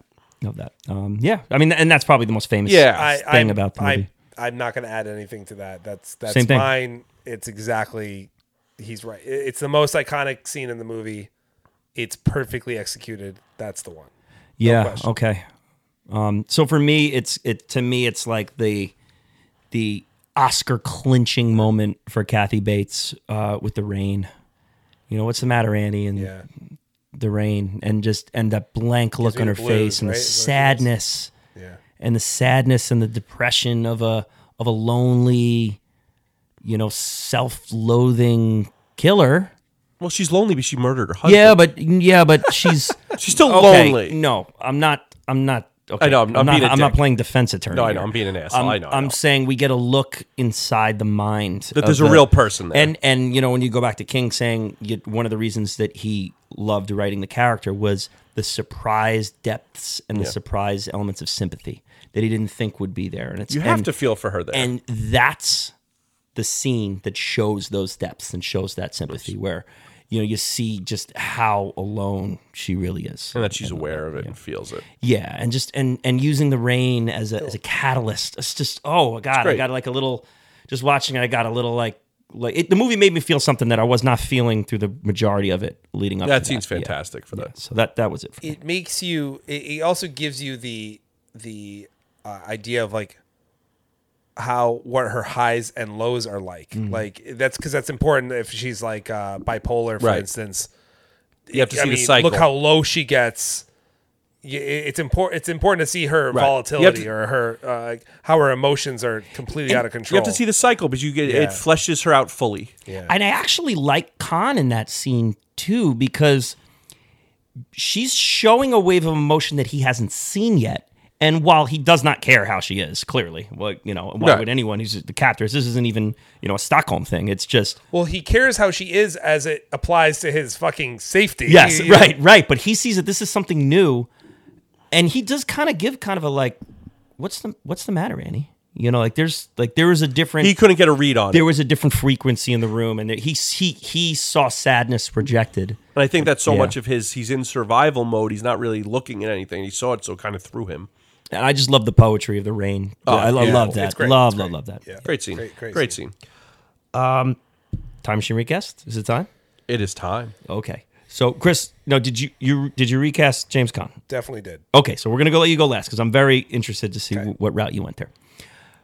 For the listener at home who's listening to us for the very first time on Thanksgiving 2022, Time Machine Recast, we take anyone from any era, be it the golden age of Hollywood, be it the golden age of A24, wherever you want to pull someone, plug them into this movie, put them at any point of their career, you let us know. And Joey, we're going to start with you. So I always recast my LVP. So box store guy. Okay, okay, all right. This is a cast that can be expanded upon, so I like that. I like that a little bit. And I want Stephen King. Wow. Yes. Yeah, that yes, would've been Joe. good. Yes. I think he would Boom. he would add everything that we're wanting in this movie in such a cool way. That's great, and it's on par with a lot of his other Yeah, movies. well, that's the other thing. Right. Because I Surprising it didn't happen, actually. because in it too, he's the Great cameo. The pawn shop owner, yeah. guy. So like he would add so much, and it would Yeah. just feel so much stronger and more That's more great. valuable. There is also potential for it to being terrible. So I have to throw that out there. That is fair, But you got to think within a Rob Reiner vessel, it probably would be honed in. Yes, it's not going to be like a Rob Reiner would control it. yes, yeah, cool. I totally like that. But you put a ton of thought into the LVP. Oh, yeah. I love that. Great job. All right, so I'll go next. You're gonna kill me, Chris, but I recast the sheriff. And how dare you? That's tough. But I'm not gonna criticize him within this, but I do want to. I just kind of wanted someone a little less dopey looking and a little more, just kind of a little more introspective and a little more investigative in demeanor more than anything. You know, I don't have any real problems with the sheriff as a whole within the movie. He totally works with what they're trying to achieve. But I picked David Carradine, who plays Bill in Kill Bill. Carradine? Is that Yeah, who David you're Carradine, about? yeah, who plays Bill in Kill Bill. Kung Fu? Yep. I think I like. Okay. So I'm Yeah, going a that different could way work. with the sheriff, kind of not that kind of like friendly, like small town, but that maybe just Like that small stoic, town cool, sheriff, yeah. who has a little more in him, who could be a There's sheriff in a history. bigger city.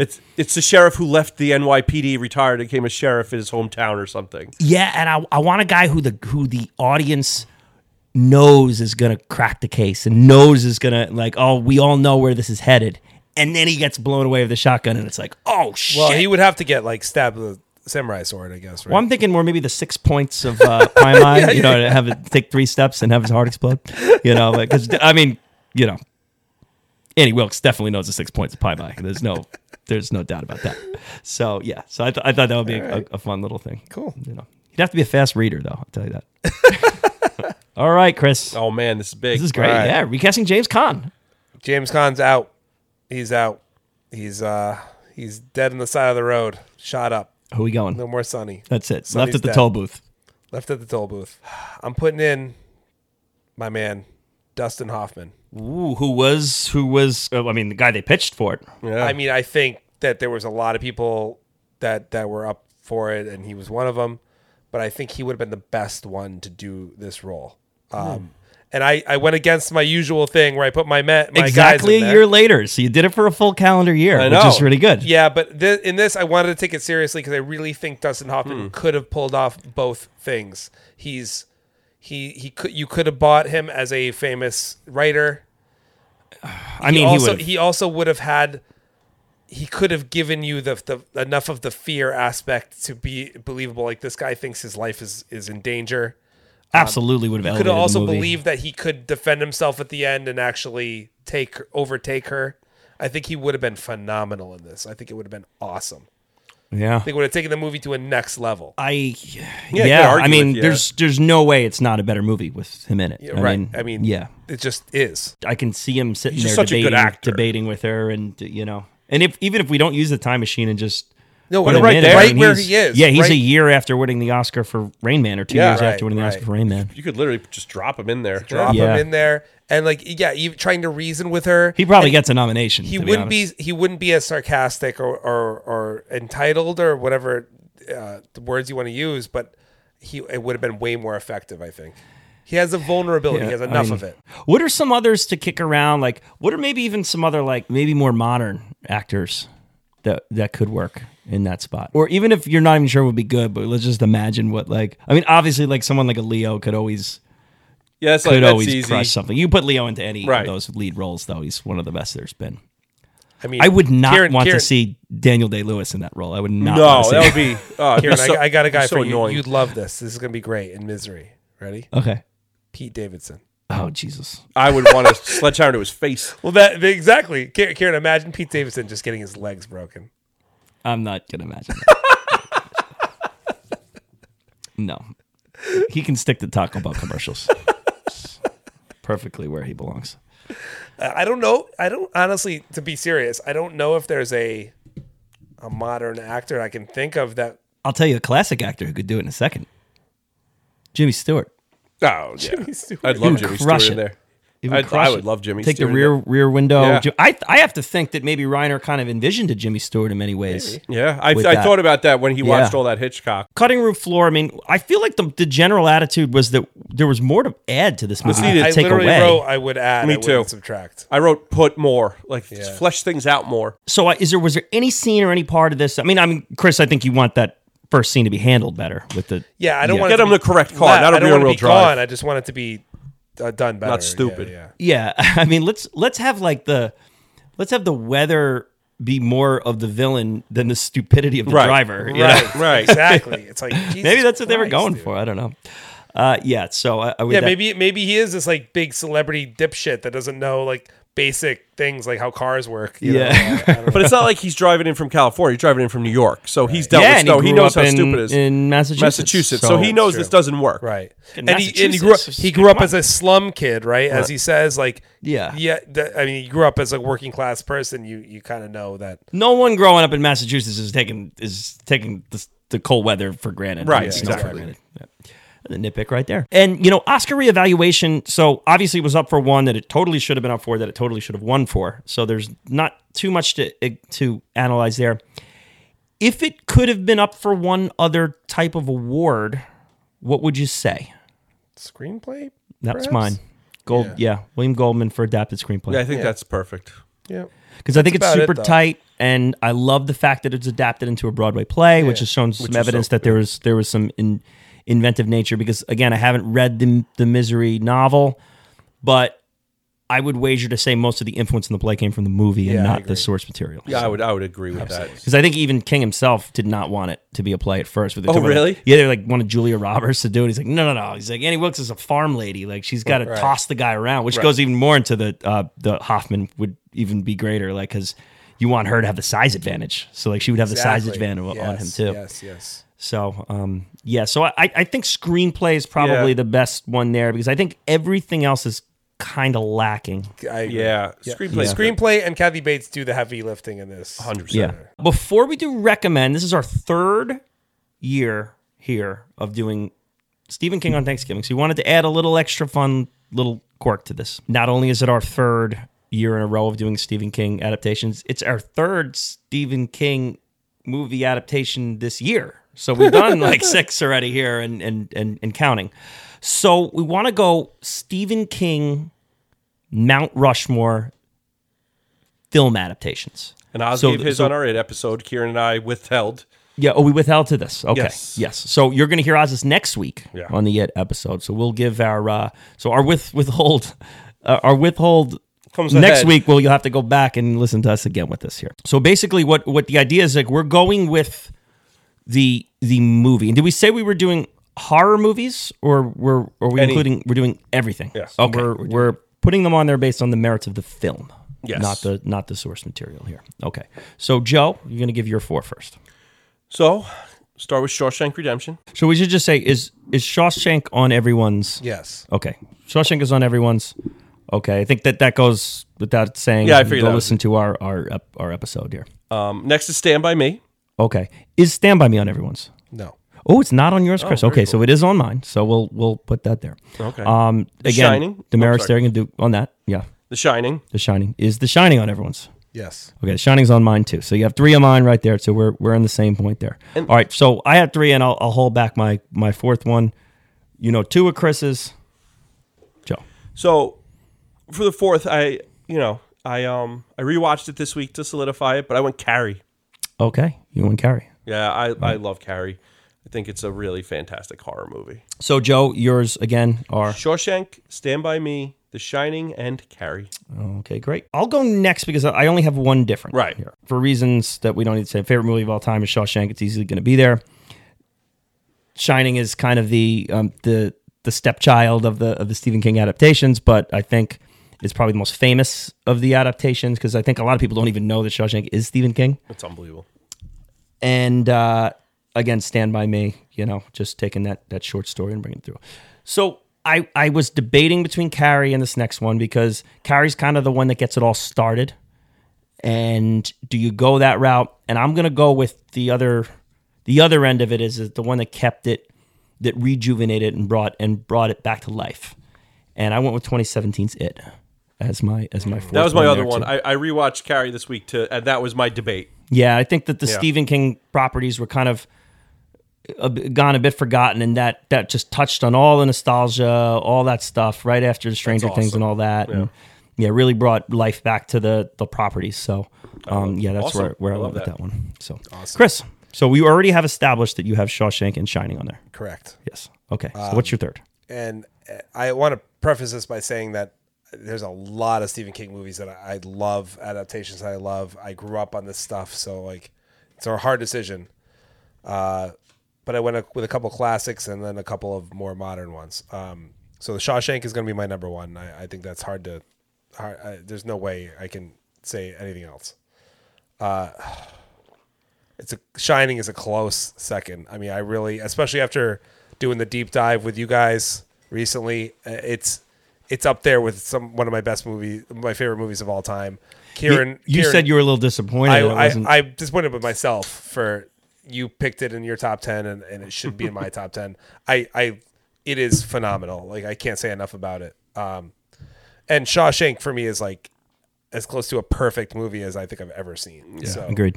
Absolutely. so Shawshank 1, Shining 2. I'm gonna go with Dr. Sleep for 3. Ooh. I'm a cool. huge Wow. Mike Flanagan fan. So that's your Neo King pick there. And I'll tell you this, my fourth pick, also Mike F.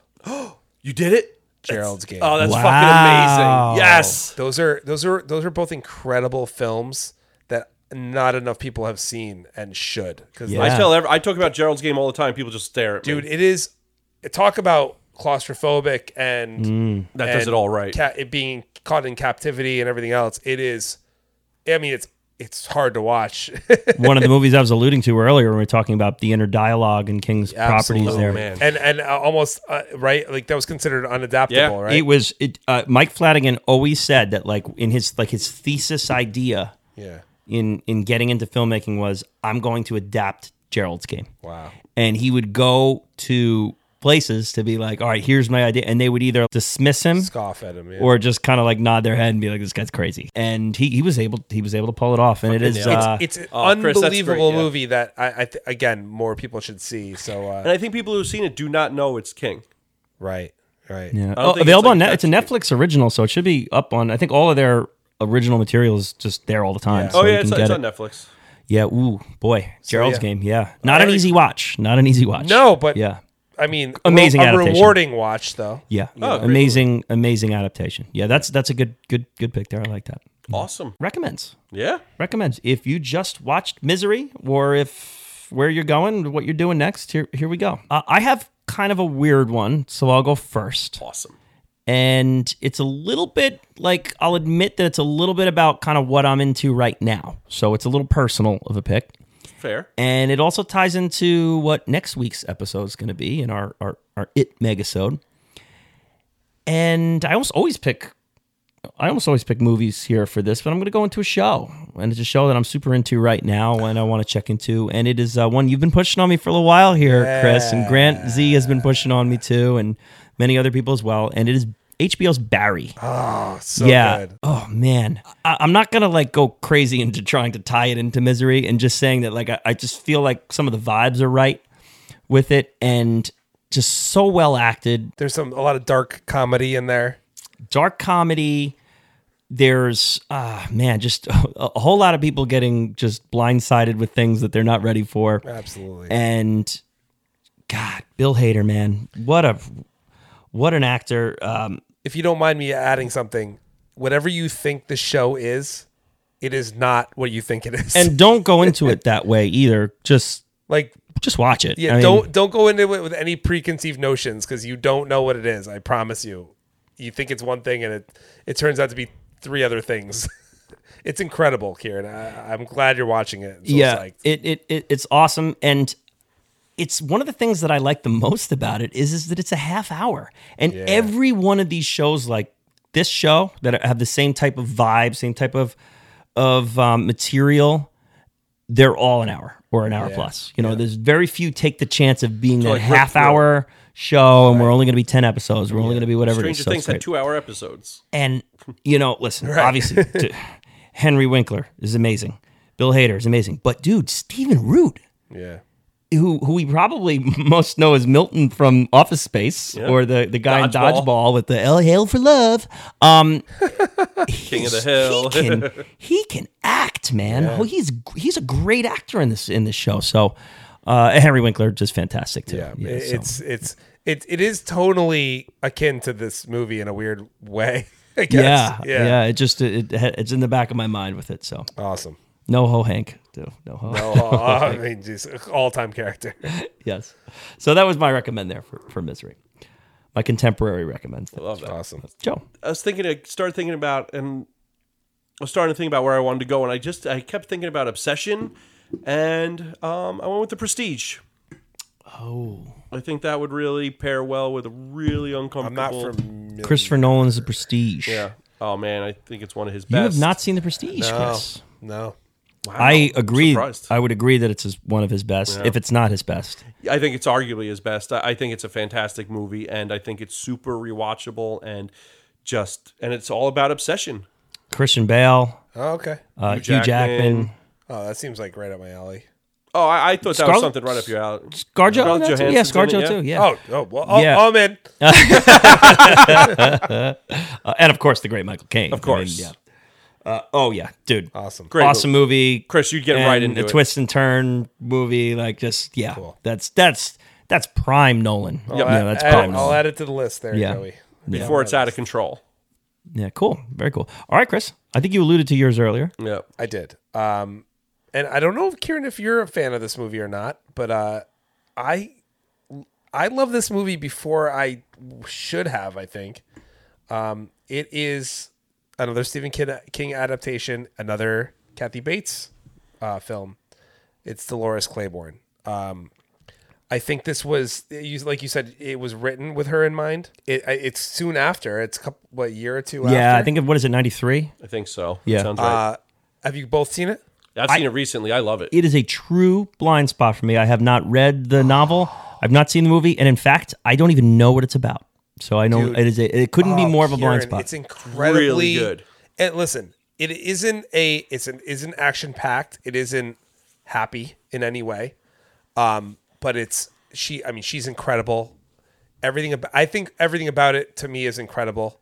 It's all about family dynamics. I mean, it's some heavy material, but it's brilliant. I remember having seen Misery, and then this soon after. I remember even as a young kid being like, "Wow, this is like really good acting and really really deep material." Yeah, in the King bibliography and in the King filmography, it's a bit of a deep track, but a bit of like a Yeah. trendy deep track, Is it? like a modernly trendy deep track. So it's not a place that people go when they talk about King movies or King books. No, 'cause but it's kind of one of those people who have read a lot of King will be like, you know, it's a sleeper is Dolores Claiborne. They're like, Yeah, it's now, yeah, it's yeah. kind Fair. of, I think it might have lived in that disappointing I- territory for I a don't while. think it was a well received movie at the time. No, or even a book. I don't Right, know. right. And I think over time it's kind of been like people are now like you'll see the tweets pop out and say like, I don't care what anyone says. I love Dolores Claiborne. Like, it's a really good and movie. it's also it's not a horror movie. It's not anything. It's not scary in any way. It's not like that. It's about family dysfunction and alcoholism. Again, it's a theme that keeps coming up and all sorts of things. and it's entering that incredible. era of King where he's now starting to like obsess about writing female leads. So like he's got Dolores Claiborne, he's got Rose Madder, he's got Lisi's story coming up. It's He's got almost- Gerald's Game. I mean, bro. you watched it recently, Joey? I mean, like 3 years ago. It yeah. the whole story revolves around women, really. Oh, the whole Yeah. yeah. It's Kathy Bates and Jennifer Jason Leigh. Right, and the older woman, I forgot forget her the name, actress's but they're- name, yeah. but I mean, it doesn't. There's not really a lot of men Like involved, Christopher Plummer's in there, but but they're like peripheral Yeah, characters. it's the women. Kieran, you really should watch it. It's really yeah, but good. again, there's always that struggle of with these is like, do I invest in reading the book first and then do I watch the movie, or do I just blow through it and watch the movie and go? So like I had to pick my spots with those. yeah. Is that on your Your infamous list Next to it, the watch list. No, because there's the King stuff is is it separate for things. yeah, for it's you? a separate deal because if I try to read first and then watch, unless it's like one of those must watch type of deals. Maybe this is one where I'll watch the movie first, though. Yeah, I think I really think you would enjoy it. It's good. Anyway, The problem is like I just don't know that I'll ever watch Dolores Claiborne and then read the book. Like I know, like if I Once you watch if it, I it's read the over. book, I will Yeah, yeah. definitely watch Right. the movie. Like Yeah. that'll be the next thing I do. Like I'll finish the book and immediately watch the movie. Like that, and then I'll find 3 podcasts on it. I can't. I'm really and shocked live in it. I'm really shocked that it's a blind spot for you because you're such a king head. You know. Yeah, but I'm meticulous with it, so I pick yeah. I pick my He's so spots much as I go. material, dude. How? I mean, There's so I much know. a content. lifetime. Yeah, reading it and yeah. watching. Well, there's a lot of ones out there that. There's a couple classics I got to do. I've got to read Salem's Lot. I have to read, Right. and that's being adapted soon. Oh man, that is an all time classic. Yeah. book, Yeah, right? Dead Zone I got to do. I'd like to read Firestarter. I've never read Cujo. So there's like there's some big ones out there there's that some ones I mean, should again, read. it's. I mean, who has all the time? I mean, he's so prolific. Yeah, I know. Reading and podcasting are the easiest things to do together. Like you Exactly. have just a lot of content to cover. But Yeah, for sure. okay. So I'll definitely start. I'll start entering the world of Dolores Claiborne here in this stuff. All right, guys, we did it. Our third Thanksgiving here together as a crew. Our Happy Thanksgiving. our only Best Picture winner that drops on an actual specific day of the calendar. There, it drops on Thanksgiving. So if this will be ready to go for you Thanksgiving morning. So if you're commuting, if you're traveling anywhere, you could be listening to this. And hey, I just want to say I'm thankful for you guys and all the work that you absolutely. put into this thing. Hey, Kieran. Sure. Happy Kingsgiving. Happy Thanksgiving. Yes. But seriously, guys, all the extra work that you do for this that you don't ask for, Joey, whether it's you compiling the stats or putting the extra work out on Twitter, Chris, the things that you've done to invest with us with, whether it's the microphones, the laptop stands, like the little gifts and things that you've built into this. I'm keeping a list. Don't worry. I'm expecting a tax write off at least. Of course, Grant's out there doing all the graphical work that Absolutely. that That's so he important does. to what we do. And honestly, every single one of our co-hosts here, they all add such a big element to what we do. This doesn't work. The vibe of what we do doesn't work without the community that we have here. This little group that we have, this little group of losers that we've assembled Exactly. here. Yeah, The somehow Losers Club. personalities Losers work in Club. all these different ways. Yes, the BPC Losers Club here. So it's all worked out well for us. We have one more. Okay, so next week will be the It episode that will release. Then we will have Spotlight. Will be coming out, Chris, which myself, you, and Arthur B did together there. And then we'll have our Christmas special on Joey. National Lampoon's Christmas Vacation. That's Awesome. right. I'm Yep. excited for that. Yeah, so that should be fun. Great one. And then we'll take a little break. Yeah, we're gonna take a little break. and it gives you time to catch up to things because by the time we get to Christmas Vacation, that's going to be our, we'll have released 104, 14 things since our 100 episodes. So it gives you time to catch up to things because we're putting out a lot at once. So, it's just really great stuff that we're throwing out there. So use the holidays and your break to catch up on Everything that BPC has. to all the offer. That's BPC right. and That's the worst picture cast and just get involved, man. And we love it. And Yeah, and I should say is like these episodes normally drop every other Monday, Tuesday. So beginning of the week, every other week. Right. That's kind of always how we've been from the start. But these last 2 months, if you've noticed out there, people, I've been dropping them every week. We've had every Monday, it's pretty good if you're a BPC listener, right? So, don't break our balls about the break here. We've given you a lot of content. there's a lot of content. Yes. The break is for us to breathe and the break is for you to catch up. That's right. And we have our revisited episodes. It's a new series we dropped here. The first one was phenomenal. I don't the know that we Departed talked about episode. it. Go back and listen to Holy it. shit, it was hysterical. It was a lot of fun to listen to. Chris, you had a good laugh with that, right? I did. Yeah, you guys are. A lot more about 2006 I like baseball you than I guys was prepared. criticizing yourselves. That's That's hilarious. the good that's the good greatest. part. That's the There's- gimmick. There is the meta. We try not to get too meta-y with it, but always with those, just listen through the music at the end because you never know what kind of wacky Easter eggs you'll get. And I think they're This just one was great. some of our best Easter eggs on that one. Yeah. We have our Our top 10s episodes, we'll still be going a little deeper in that. We might develop on that idea into next year. And we're going to be doing some of those first 45 revisited situations there too, kind of going into some different categories there.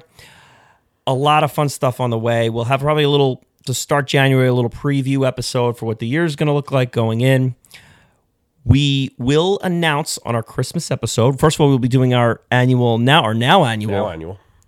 Kris Kringle movie recommends. Here, our Secret Santa movie recommends that we do now. So we'll each draw one of each other and we'll recommend a movie to that person. And it is we recommend movies to each other all the time, but this is a heat-seeking missile. You got to watch it. So like for the me's and the arties of the world who take a little time to watch something you recommend to us. So Chris, if you draw me, I can't run. I can't hide. It's a heat-seeking missile. I got to do it. You got to watch it. You can check out our Elf episode last year to see how that works. We had a lot of fun with that. We're not going to be able to draw the person we drew last year, so which really adds to this. Yes. I really loved making Artie watch Brokeback Mountain last year. That was phenomenal. That is a great thing that he educated himself. And I think he enjoyed it. I think he liked it. Right? He did, yeah. He got into it. He's always so anti Jake Gyllenhaal that it's like it's fun to make him watch one of these because you had him watch. Artie is anti a lot of things. Yeah, watching movies. That's kind of him. But you put Zodiac onto him too. I did. And that was another one. So you've kind of been getting that Jake G stuff. This is the thing with you guys, you and Artie, is I never recommend things you don't like. So you should just listen to me and watch everything I suggest. Your commercials stink, though. That's your problem. Is that you got to work on your advertising. Your elevator pitch. Yes, yeah. Your elevator pitch has got to be better. I have to say, my pitch is basically I'm right. So you're too pushy. You call too many times. You call me in the morning. You call me in the afternoon. Like you got to leave space here. I see. Let it breathe. I knock on your door all hours. I know. It's like I think last year we all knocked it out of the park with a tough thing. Like Kieran picked one for me. I loved. Man. No one wants to draw Joey because we have no idea what he actually hasn't seen. He's seen every fucking movie that there is. I'm just going to pick something like somebody recorded in their basement and be like, dude, this is like this crazy India thing you've never seen. Here you go. And Joey would be like, I must see this. Like, I've seen it twice. I've seen it twice. I rewatched it last night. So that'll be fun. Killer basement crickets from outer space. He's like, oh, yeah, I'm in. I'm totally in. Oh, my God. We're giving away ideas here. So... There's be good a lot stuff. of good. The amount of cool, fun stuff we've put out versus what's coming out it's just so exciting. As everything. we have fun things on the way. It's going to be great. We're going to be recording our Return to Cuckoo's episode soon. We're going to be turning a Return to Rayman episode soon. Both of you guys will be involved with that. Cool. We'll have special guests for both of those, and we're going to try to go as deep as we can with any of those. So it'll be fun as we go. Kind of like a little parallel thing going on with the regular Best Picture winners. And we'll be heading into the second half of our season 4. So which is great stuff, and tons of Oscar coverage too, which is always a blessing. We'll be all over that stuff. That's one of my favorite things we do. It's like a little like kind of Super Bowl season for film fans. So great stuff. Thank you so much. The biggest thank you we can give on Thanksgiving is to the people that make it to the final minute of these episodes. You're the true heroes. It's an elite shit. crew that I think some of us, even within Best Picture guests, might not be a part of. And Chris That's maybe. Right. Chris is like, I've never heard a full episode. I give up 3/4. That is untrue, Joey. Yes. So thank you so much lies. for listening, beginning to end. The people who listen the week that it drops, man, we know you're out there. We see you out there. We appreciate you. But we appreciate all the people that find us later on and go through the archives too and check that stuff out. Anyone who's listening to what we're doing, who's supported us in any way, we can't give a bigger thanks to you out there. And hit us up. Let us know your appreciation. Our email is bestpicturepodcast@yahoo.com. All of our socials are at Best Picture Cast. You'll have the info for our co-hosts in our episode description. Chris, you want to just drop your art account there? Yeah, it's at Pop Vulture Arts on Instagram. Amazing stuff he does. Unbelievable work. Do you have the store set up just yet? Is Not it going to be? yet. But maybe by the time they hear this in the future, Yes. it'll be set up. But at Pop Vulture Arts. Yes. So all the info will be there. There'll eventually be a spot where you can go and check out his stuff and get his stuff because it is next level stuff. He does an amazing job. Yeah. And boy, guys, another Thanksgiving in the books. This was a blast. I can't believe we've done 3 Thanksgivings together. It's great. It's Yeah, it's amazing awesome. stuff. I can't wait till next Thanksgiving when we do Brian Singer's Apt Pupil. We're doing Apt Pupil next year. I'm not. And Chris, you didn't use Sleepers. I as know. a I was so recommendation. disappoid. I was so fucking disappointed. I know, I thought for sure. Two you- times is enough. I haven't said anything You're because not I was gonna- like, oh my God, I hope Chris forgot. That's If you right. haven't watched it by now, you'll never watch it. Oh my yeah. God. Wow. Okay. Thank you so much. And we'll see you next week in Derry, Maine. Can't wait. You'll float too. We all float down here. So let me be, and I'll set you free.